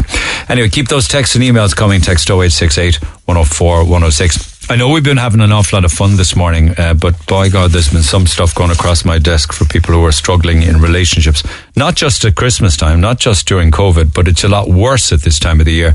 And for some of them, it's been that way for years. So I do want to get some of those emails and those texts on air between now and midday. But let's just stay in the vein of conversation that we've been in for a while now. Darren. Well, you wanted to go and hide a van, is it? I did, yeah. I'm Paul. I'm one of the buddies. Okay, just move around there. Now, this was a prank. It's not a great phone line. Just move around. Can you hear me? Yeah, it's a bit better. Yeah. What did you want to do? Oh, yeah. We were at, training one night. One of the lads, he'd been a lot older than me. He'd talked the yard. He was only about 18, 19. He's after giving it to me in training, slagging wise in front of everyone. And I said, the next time I see him, I'll fix him. So about a week later... Who were you playing for, the Bars, was it? The Bars, yeah. and about a week later, Trevor Oldham, is your man then? Trevor was way older than me, he was an awful man. I came out of the match, and I thought was Trevor's van running. And I says to myself, that's right, I'm taking the van, now I'm going hiding it. Jumped into the van, Neil, outside the Bars, drove down through Torco, just past the Dean Rock Bar. And who came towards me in a van? Trevor Oldham, and I just robbed the wrong van. There's Trevor saluting me. I'm panicking inside in the van, didn't know whose van I had. Got down as far as the roundabout in Walker, swung around, back up into the bar. Trevor says, when do you buy a van? I goes, I didn't, it's meant to be your van. There was your man, Trevor into the van, setting up a box, running out the bars, hands in his head, screaming, where's me van gone?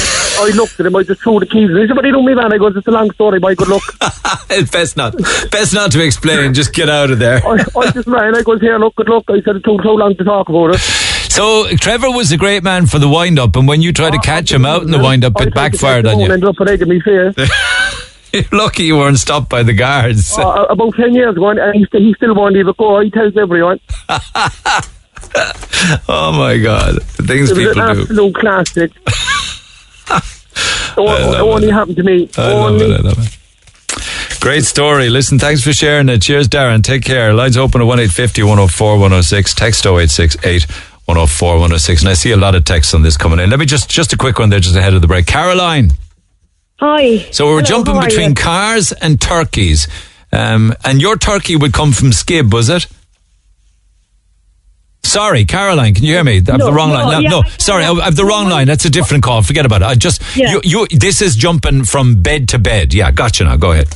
My apologies. Yeah. A friend of mine, this is about 30 years ago, I'd say now.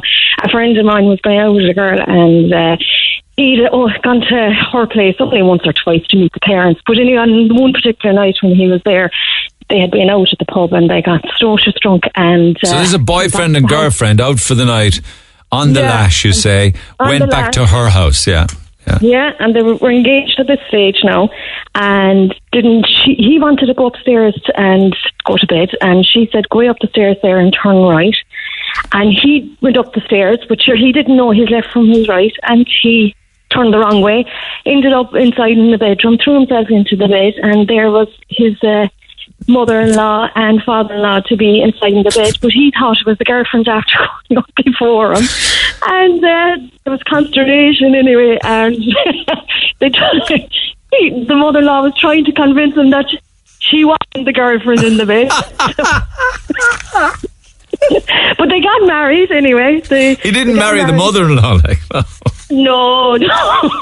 But eventually they got married and all was forgiven, and they've grown-up kids now. But it was very funny when the guy was telling us. And I wonder, did that story get divulged by the father of the bride at the speech at the wedding? I don't know. There could have been a lot more stories, I'd say, but possibly, because I'd say there's been another few incidents, I think. With the same guy? Yeah.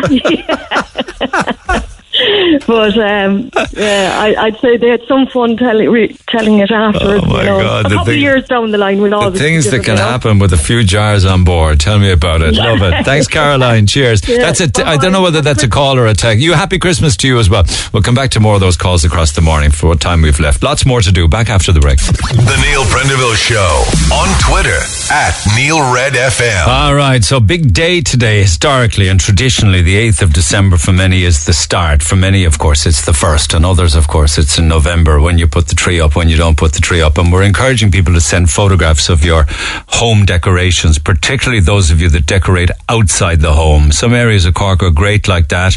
Some areas of the north side are absolutely terrific, where you have entire housing estates making a huge effort. It's good on the south side as well. But my spies are telling me at the moment that the north side is winning this battle with regards to Christmas decorations outside the house and in the garden and things like that. So keep those photographs coming. And email them to neil@redfm.ie, or share them with us whatever way you want, whether it's on Twitter or Instagram, but make sure you send us photographs and we'll share them, and then we'll have some more chats about that. But Christmas trees, yeah? The big difference between the real and the maquillage. You just can't beat the smell of a real Christmas tree.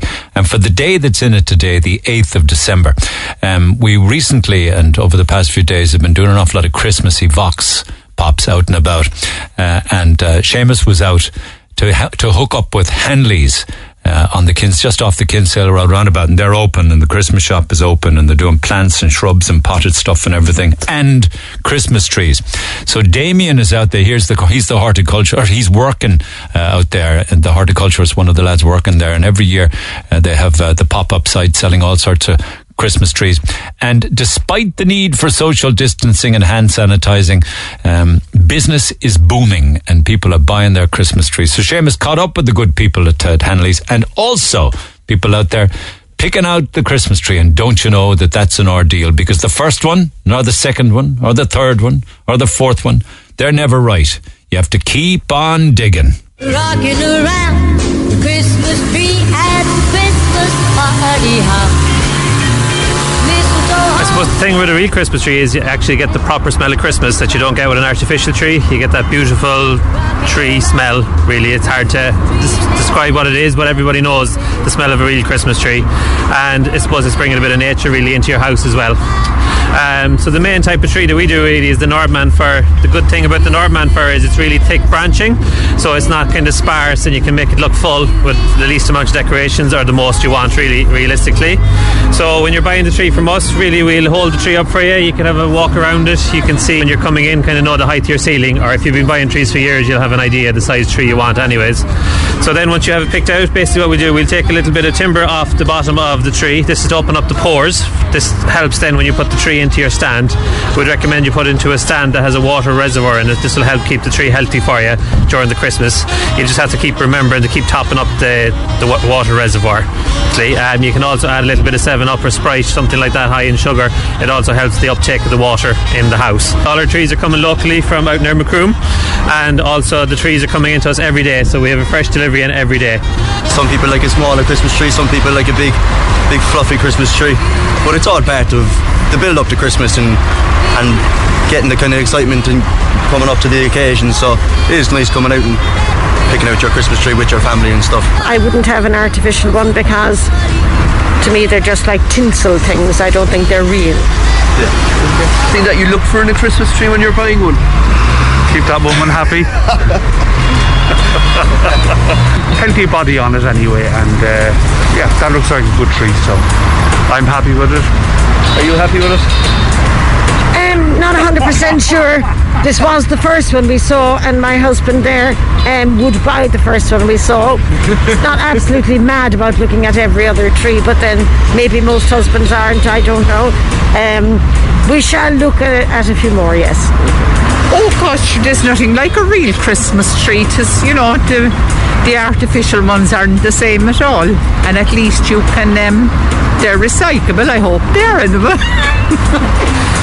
It's the smell of the real Christmas tree, so I enjoy that in the sitting room when I'm sitting down enjoying playing with the kids, and I think also the kids like just the feel of the real Christmas tree as well. This is probably the earliest we've actually put it up. Usually we kind of wait for December 8th, but just with everything going on we put it up a bit early this year, but usually it lasts, but we take it down early January. I love them. Yeah, I'd love to be able to have one, but just for practicality I can't anymore. I have two special needs kids who drag everything off the tree anyway, so it's just easier to have the lights incorporated in the artificial trees, unfortunately. But I love the smell of them, I love the look of them. Yeah, I really love it. The authenticity, the everything. It's, I don't know, even the adventure of going out and picking one with the kids, you know? Well, we live in a wood, and we've always had real Christmas trees, so I can't imagine not having a real one. It'd be a bit weird living in a forest and then having a plastic one. It's a childhood thing. We always had it as children in our house at home. Like my kids, they wouldn't have a false Christmas tree at all in their houses. So it's kind of tradition, you know. The real tree or the Macchia tree? Seamus Whelan at Hanley's. Nobody buys the first tree they see. You start World War III if you bought the first one. There's so much involved in picking out the perfect tree. And maybe for you, today will be the day, December the 8th. Lines open at 1850 104 106. I'm told actually with regards to decorating the house or outside the house or the wall of the house or the gardens or the pillars or everything and anything, you could see the meadows in Knocknaheeny from space, I'm told. You know the space station that's going over? They're posting little messages on Instagram saying, I can see the meadows, Knocknaheeny up here. Park and Or in Rathcormac have gone out all as big time as well. So keep those texts coming. But most importantly, make sure you send us photographs as we get in. Well, we're in the Christmas spirit, aren't we? And we'll drive it on right up to Christmas Eve. And with that in mind, for those that won't be home at Christmas time, yeah? We have Just Like Home hampers to send to loved ones overseas. And obviously, I'm reading out lots and lots of emails, but not everybody will get a hamper, but they'll certainly get a shout out if at all possible.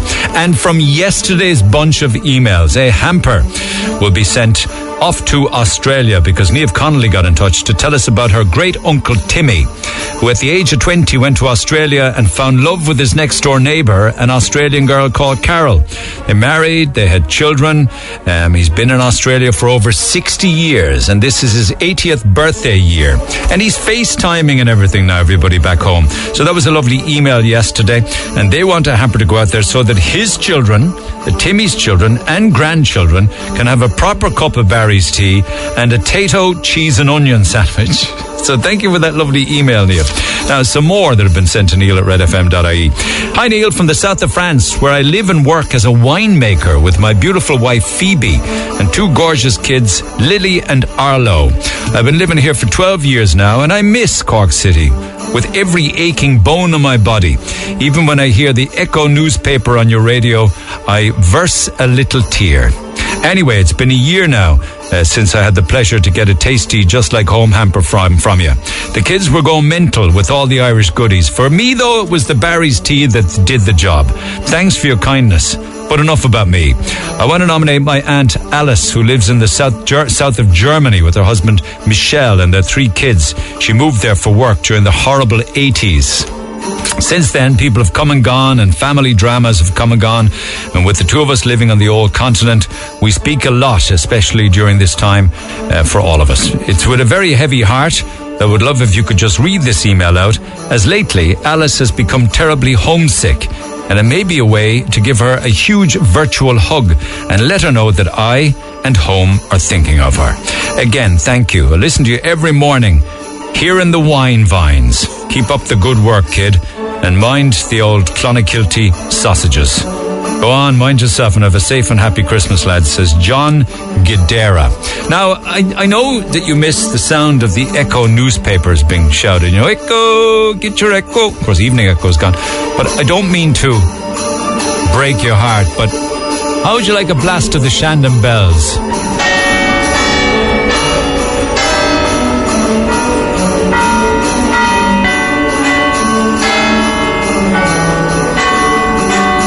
You're crying down in the vineyards now. Morning. I'm sending an email as I'd love my daughter to get a hamper if possible. Her name is Hayley Mahan Nagel. Lovely, lovely name. She's 22 years old and she's been living in Luxembourg for 3.5 years. This is the longest time we've gone without seeing our girl. The last time I saw her was in January of this year, way before we went into COVID. We were blessed that her dad Ian got over to see her for her birthday in March, just before the curtains closed. It's so hard to believe that due to COVID I won't get to see my little girl this year, and I know we're not the only ones. Her little brother Leon has his fairy door set up, and Hayley has hers set up in Luxembourg. I'm pretty sure it's the little things that she'll miss. The smell of spiced beef cooking on Christmas Eve, my late mother-in-law's family tradition, and my dad's champagne breakfast. We won't be able to get together this Christmas, and God only knows when we'll get together again, so please consider her for a prize. She's a Cork character. She'll bring a smile to anyone's face.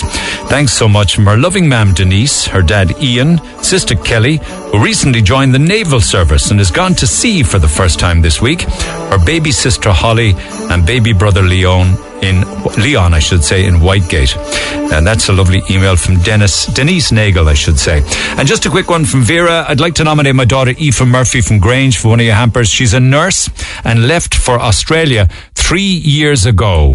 She originally went for 2 years and decided to stay. Last year, due to an accident, I missed on a trip to see her, and this year I missed again for obvious reasons. We're a small family, so Christmas time is especially lonely without our daughter Aoife. I know she misses home terribly, especially during Christmas. She misses like a walk through the English market, Tom Durkin's spiced beef, heading down to KC's on a Friday night, reading The Holly Bough. She just moved house, so this hamper would be a real treat for her this Christmas time. Please consider her. Another lovely email from Vera. And a hamper for Aisling Murray, if you can, in Melbourne. She went to Melbourne in February this year, only to be faced with lockdown in March. She hasn't had much opportunity to experience any Aussie life yet. She loves Cork and all things associated, Barry's tea, the lot.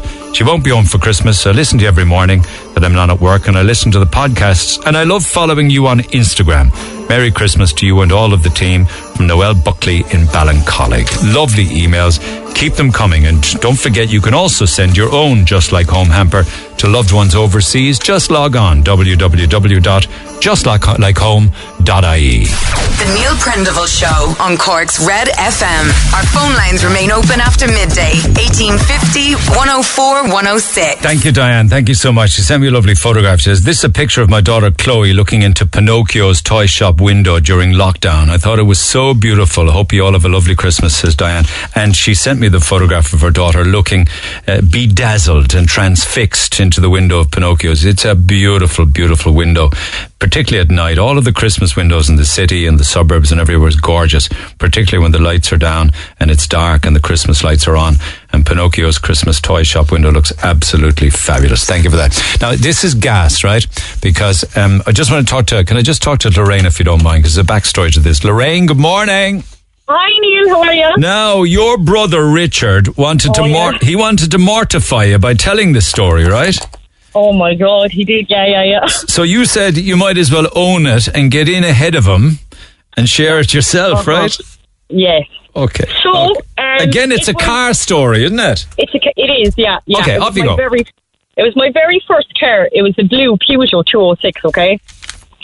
So it was the night before Christmas Eve, and I said I was going out for a few drinks, So that was fine, parked it, that was grand.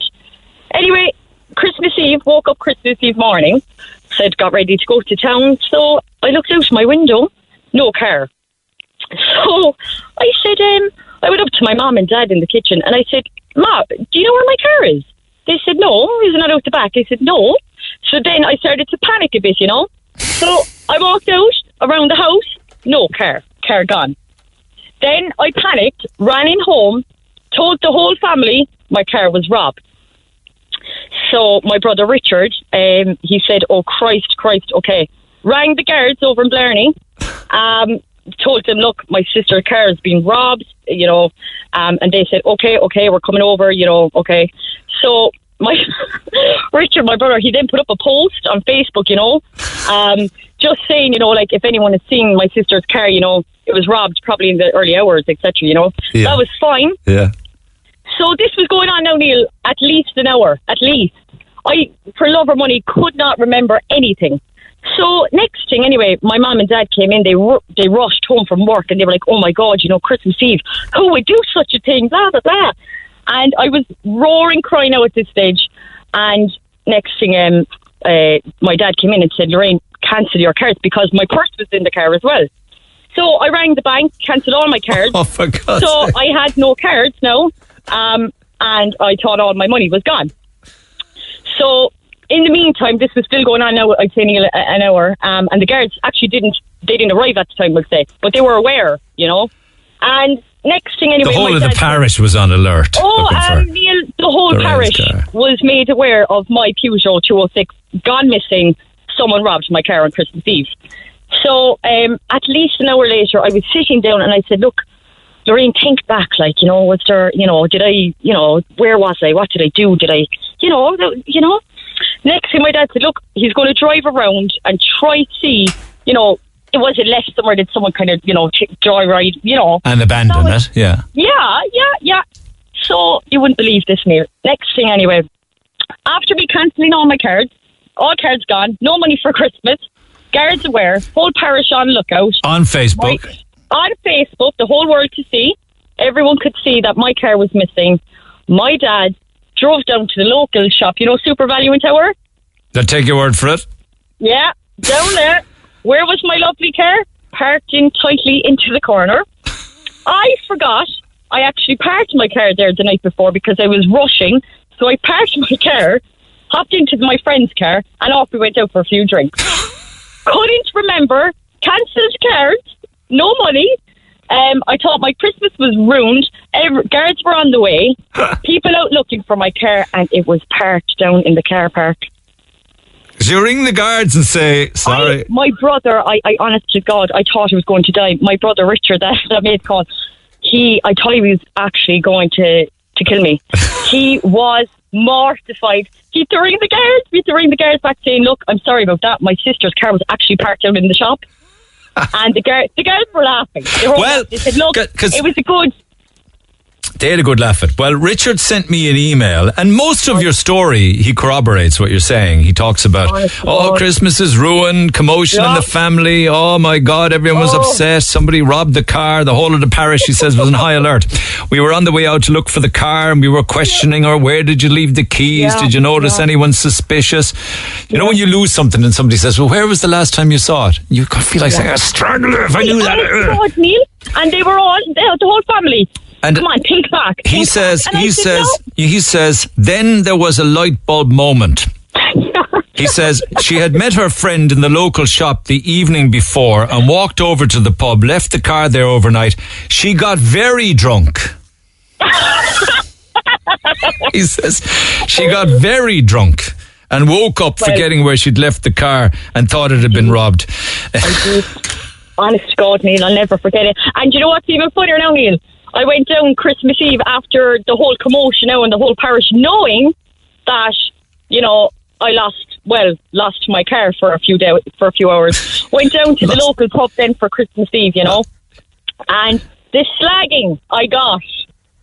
So it was the eve of Christmas Eve then? Yes, yeah. So the slagging You lose I your got. car at all, you lost your memory? Honest to God, Neil, I'll never in my life forget it. Do you know something? Because, I mean, if we're all to be honest, and I try to be as honest as I can, that used to happen to me in the past. You drink way too much, right? And then you decide that you're not going to drive home, and then the next morning you can't find where the bloody car was. But also, I often wonder, we were young then, it was crazier times, but I often wonder, why would anybody want to go out and have a load of drink on Christmas Eve? It might seem like a great idea, and I don't want to sound because Christmas Day is ruined. It is. You know what, Neil, it is. That was back in the younger days, you know. Yeah. Now, things are different, but I'll never in my life forget it, ever. How long ago was that? I think I'd say it was about 5 years ago now. 4 or 5 years ago, maybe. Have you settled down since, or have you not settled down? Come here, totally settled down now. Have you kids? I do. I have a 4-year-old, a daughter, Robin. Well, listen, you got in ahead of the brother and you owned your own mortification rather than letting him. I want to give you a €50 voucher for the kids for Pinocchio's toy shop. You will love it. It's in Paul Street. They have beautiful toys there, many of them handcrafted. You'll love it. Thanks for sharing so much. Thanks, Lorraine. Thanks a million. Take care. Keep those stories coming. Email Neil at redfm.ie, text 0868 104 106. Just a clatter load of texts there, Brenda, if you have them. And I have one or two fun things to do between now and midday. So I know that other people have been texting, and we've been sorting out texts and reading them out and things like that. I went into a supermarket, heavily pregnant, and when I came out, I got into the car. The key wouldn't fit in the ignition. I was all flustered and confused. Took several minutes to realise I was sitting in someone else's car. I quickly left, got into my own car. Can't believe I got away with it without the mortification of actually meeting the actual owner. My mum had a live turkey in our back for years. The live turkey ended up becoming a pet. He ate everything we ate. He walked freely in and out of the house. Mum went shopping, and my brother and his friends decided the turkey was fat enough. Let's surprise Mum and get him ready. Didn't they kill the turkey? We plucked him, had him on the counter when Mum and Dad came back from shopping. And of course, my poor Mum had to cook him on Christmas Day. Times were tough. Do you think he was 8 on Christmas Day? Not a hope. All the kids round the table were crying. And Dad's been telling that stories for years. It's like cooking and eating your pet. I mean, you just don't do it. I was asking earlier on, because it's a food in the UK. We're talking about the term faggot, and it has different meanings. Bundle of kindling, or indeed a faggot that you eat. It is meatball made from mince cut-offs and offal. It's big, mainly in Wales. Oh, well, I don't know about the offal part of it, unless you were eating it with a really rich gravy. We were asking about the cars, and why was it in the 70s keys opened any car? The thing about car keys in the 70s, Neil, it was fairly common knowledge that Ford card keys would open any Ford, or even a British Leyland car, like the Mini, as it was probably the same company making all the locks and the keys for different car companies. But the advantage was, if you locked your car keys in the car, you just asked somebody else who you saw driving around in a Ford to borrow their keys to open your car. Volkswagens always had the best car locks, says Desi. I got into the wrong car myself a couple of years ago. It was outside Farranree Post Office. I was driving a Ford Focus. I parked outside the post office, queued up and came out, went to my car, which I thought was my car. I forgot to mention it was summertime. I'd left the window open in the car, sat in, went to put my purse into the glove compartment and saw belongings that weren't mine. Turned around to look, and everyone in the queue was laughing. Wasn't there an elderly man after parking 2 below me, same car? He'd seen me going into his car, and he was telling the people in the queue what was happening. It was mortifying. It happens. On Christmas lights, you should call into the residents in Needham Place. They have really made an effort for Christmas with all the outside lights and the trees. It looks amazing. My son loves walking over there to see it at night time. They are lovely people. So keep on sharing some of the lovely, lovely Christmas decorations and work that people are doing on their houses outside, and indeed maybe residents coming together as a group. Like, imagine now at this stage that the crib in the lock is on. unfolded, opened and on at night. It must look lovely. And please, would you please give a big shout out to my man Marie from Curraheen Lawn in Bishopstown. Very happy birthday. She loves you, loves the show, and that's from Daniel and from Neil. So happy to do all of those things. Okay, lines open on 1850 104 106. You can text 086 8104 106. Here's a nice story for you, because we did a little bit of work on this. Remember I was saying earlier on that Dublin City Council has banned buskers from Dublin city centre. Bad form, says I. They're saying busking doesn't meet guidelines, and maybe there's people out there who will be freaking because they think that buskers shouldn't be allowed, but I'm into tradition like that. Stephen Sweeney, who's a busker from Mayfield, got in touch and he said, when I'm not busking on one of the crossroads on Oliver Plunkett Street, I volunteer 3 days a week in Oxfam. I was part of the Voices of Cork, Cork's own choir, back in 2005, when we were the capital of culture back then. And we would go around to many of the elderly and disabled homes of Cork and sing for them for an hour. This was a great experience and I made many friends and developed my love of singing. I am one of the few buskers in our city and county who performs without a mic or any amplification. Although this, of course, affects how much money I make. I consider this to be the true way of busking in Cork City. Now, I'm sending you a home recording of myself performing the classic Christmas song by Mud. It's called Lonely This Christmas. I would really appreciate if you could play it on air. And if you can't play it, maybe you might mention it and ask your listeners if they could go and check it out. Any help would be much appreciated. I'm sure if you check out the recording, you'll agree that it is a great performance and you'll give it a play on air. It's a Christmas song which everyone loves, and I'm sure they'd love to hear it. Anyway, I just hope you have the chance to give it a play or indeed a mention. Now, happy to do that, Stephen, but in the email I have in front of me, I don't have any web address or Facebook or YouTube attachment where people can go and find the video and the song themselves. So if you want to come back to me about that, I'm happy to share it. If not, people can just Google Stephen McSweeney and Lonely This Christmas by Mud. Now, I hope you like, Stephen, what we've done with this, and I hope that you'll appreciate it, because we did a little bit of work. This is Stephen McSweeney's Lonely This Christmas by the great Mud.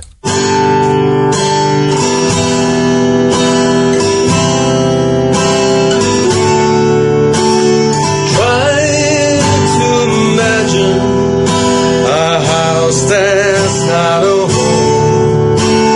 Try to imagine a Christmas all alone. That's where I've been since you left me. My tears could melt the snow.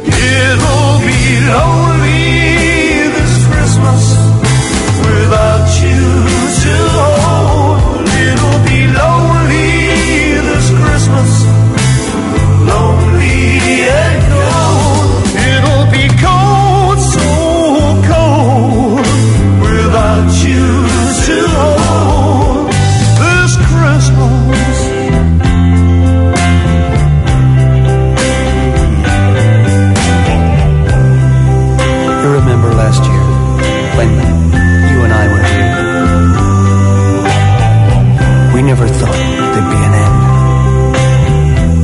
And I remember looking at you then, and I remember thinking that Christmas must have been made for us.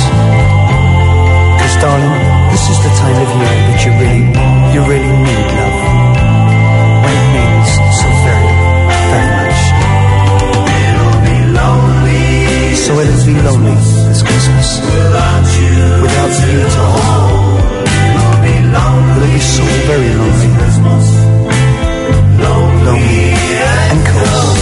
It'll be lonely this Christmas without you to hold. It'll be lonely this Christmas.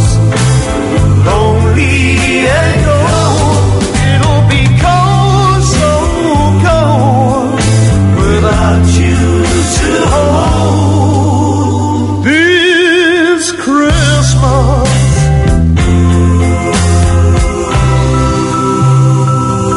Merry Christmas, darling, wherever you are. So you're in good company, Stephen McSweeney with Les Gray and the Great Mud and Lonely This Christmas. So a bit of a mash there, a bit of a mix of two versions of the same song, and a great talent too on Lee's side. Stephen McSweeney, the busker from Mayfield, happy to oblige, and thank you for that lovely Christmas video and the audio that you sent me, and people should check out the full video on the line. You'll find it on a search of Stephen McSweeney, Lonely This Christmas, and it'll probably pop up on YouTube. I loved Mud. I just loved the band, everything about them, particularly the a cappella and the chorus and the key changes and all the clever things they did back in the days of glam rock. And thank you, Therese in Switzerland. Here's my crib. We'll share these on Twitter and Facebook, I'm sure.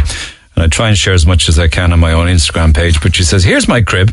It's not finished yet, but you can see Shandon up in the left corner and the fountain from the English Market centre front. She's over in Switzerland, and it is a fantastic crib that you've done. The detail in it is incredible. And yes, I do see all of the different Cork places picked out in that also. You're very, very talented.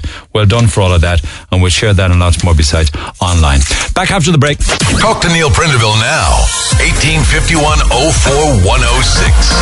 Red FM. Yes, lovely text coming in. Said that's a lovely version of Mud's Lonely This Christmas by the busker Stephen McSweeney. It certainly is, and happy to share it. And I did get the link for you. It is on YouTube if you want to see the whole video and the whole song of his version of Lonely This Christmas. YouTube.com/ and on a search on YouTube, just search Stephen McSweeney and up it will pop. He's a great talent here on Lee's side, and hopefully you'll be back on Oliver Plunkett Street soon doing your thing, Stephen, and best of luck with it. Can I just quickly acknowledge that it's the 150th anniversary of St. Finbarr's Cathedral, and I got a lovely CD in the post from the choir there. They've just released their latest CD. They were lucky enough to be able to record it before the pandemic. It's called Let All the World in Every Corner Sing, and they sent me a copy of it. It's beautiful. It's very, very Christmassy, and I will be featuring a song from the CD Christmas week. So I just want to acknowledge, because it was difficult for them to get it out, and it's out and it's available. You can get further details on St. Finbarr's as to where you can buy a copy of it. But I will be featuring a track from it a little closer to Christmas. Now, our phone lines are open. A €200 voucher for Michelle Jewellers in Patrick Street, the most glamorous and fashionable quality retail jewellers in Cork. So a €200 voucher on these three songs stitched together. It's not easy, I grant you that, but who said it was going to be simple? It's a €200 voucher, so you got to work for it. Artists and titles in the right order. Here they are.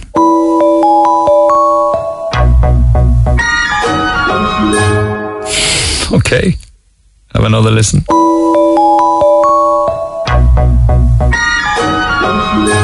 Get dialing now, 1-850-104-106.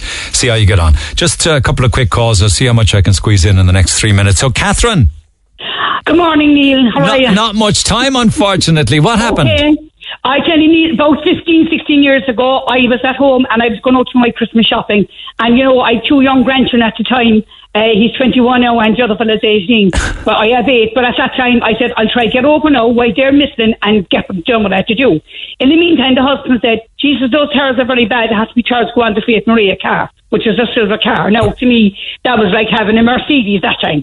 And I tell you, I said I'd go up to Sick and John's. So off I went up to John's anyway, just thinking about the turkey and the ham and everything else I had to get. And I'm only 4 foot 11, so you can imagine the trolley was up over my head. So coming out the door anyway, I said, Jesus, there's 3 silver cars there. So I said, frick it. My car was there because I always park near the trolley big, you know, be so small, have you? Got over and they said, the second car is robbed. Call the security guard. Quick, I said, my car, I said, that's been robbed. I said, I drive a Fiat Maria silver car, I said, and I said, 'tis gone, I said. So see, stand there, Mr. Stand there, he said, I'll go in, he said, and I said, no, get the guards now, I said, because they could be gone. They can be gone, I said, and there's a lot of documentation inside in that car and everything. So, off and he went anyway, and the guards came. And he said, Mrs. Weird, I said, look, do I look stupid, guard? I said, I always park here next to the trolley bay. I said, because I said, it's easier for me to go back and forth.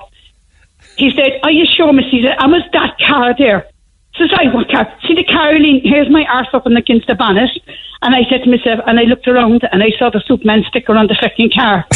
And I said to myself, Jesus, that's my son's car. What happened was, Neil, I forgot completely about my car going in for the 4 new tires because they were bald. And here's me with the son's, he with the Punto because he was a sheet metal work and he was serving his time. So I nicked this car, went over to Duns and Ballyvalan. Right? Here's the guards, and the guards went into the shop and must have checked the camera, but obviously he didn't tell me. And he came up and he said, Mrs. he said, you arrived in that mint green Punto. So I said, really?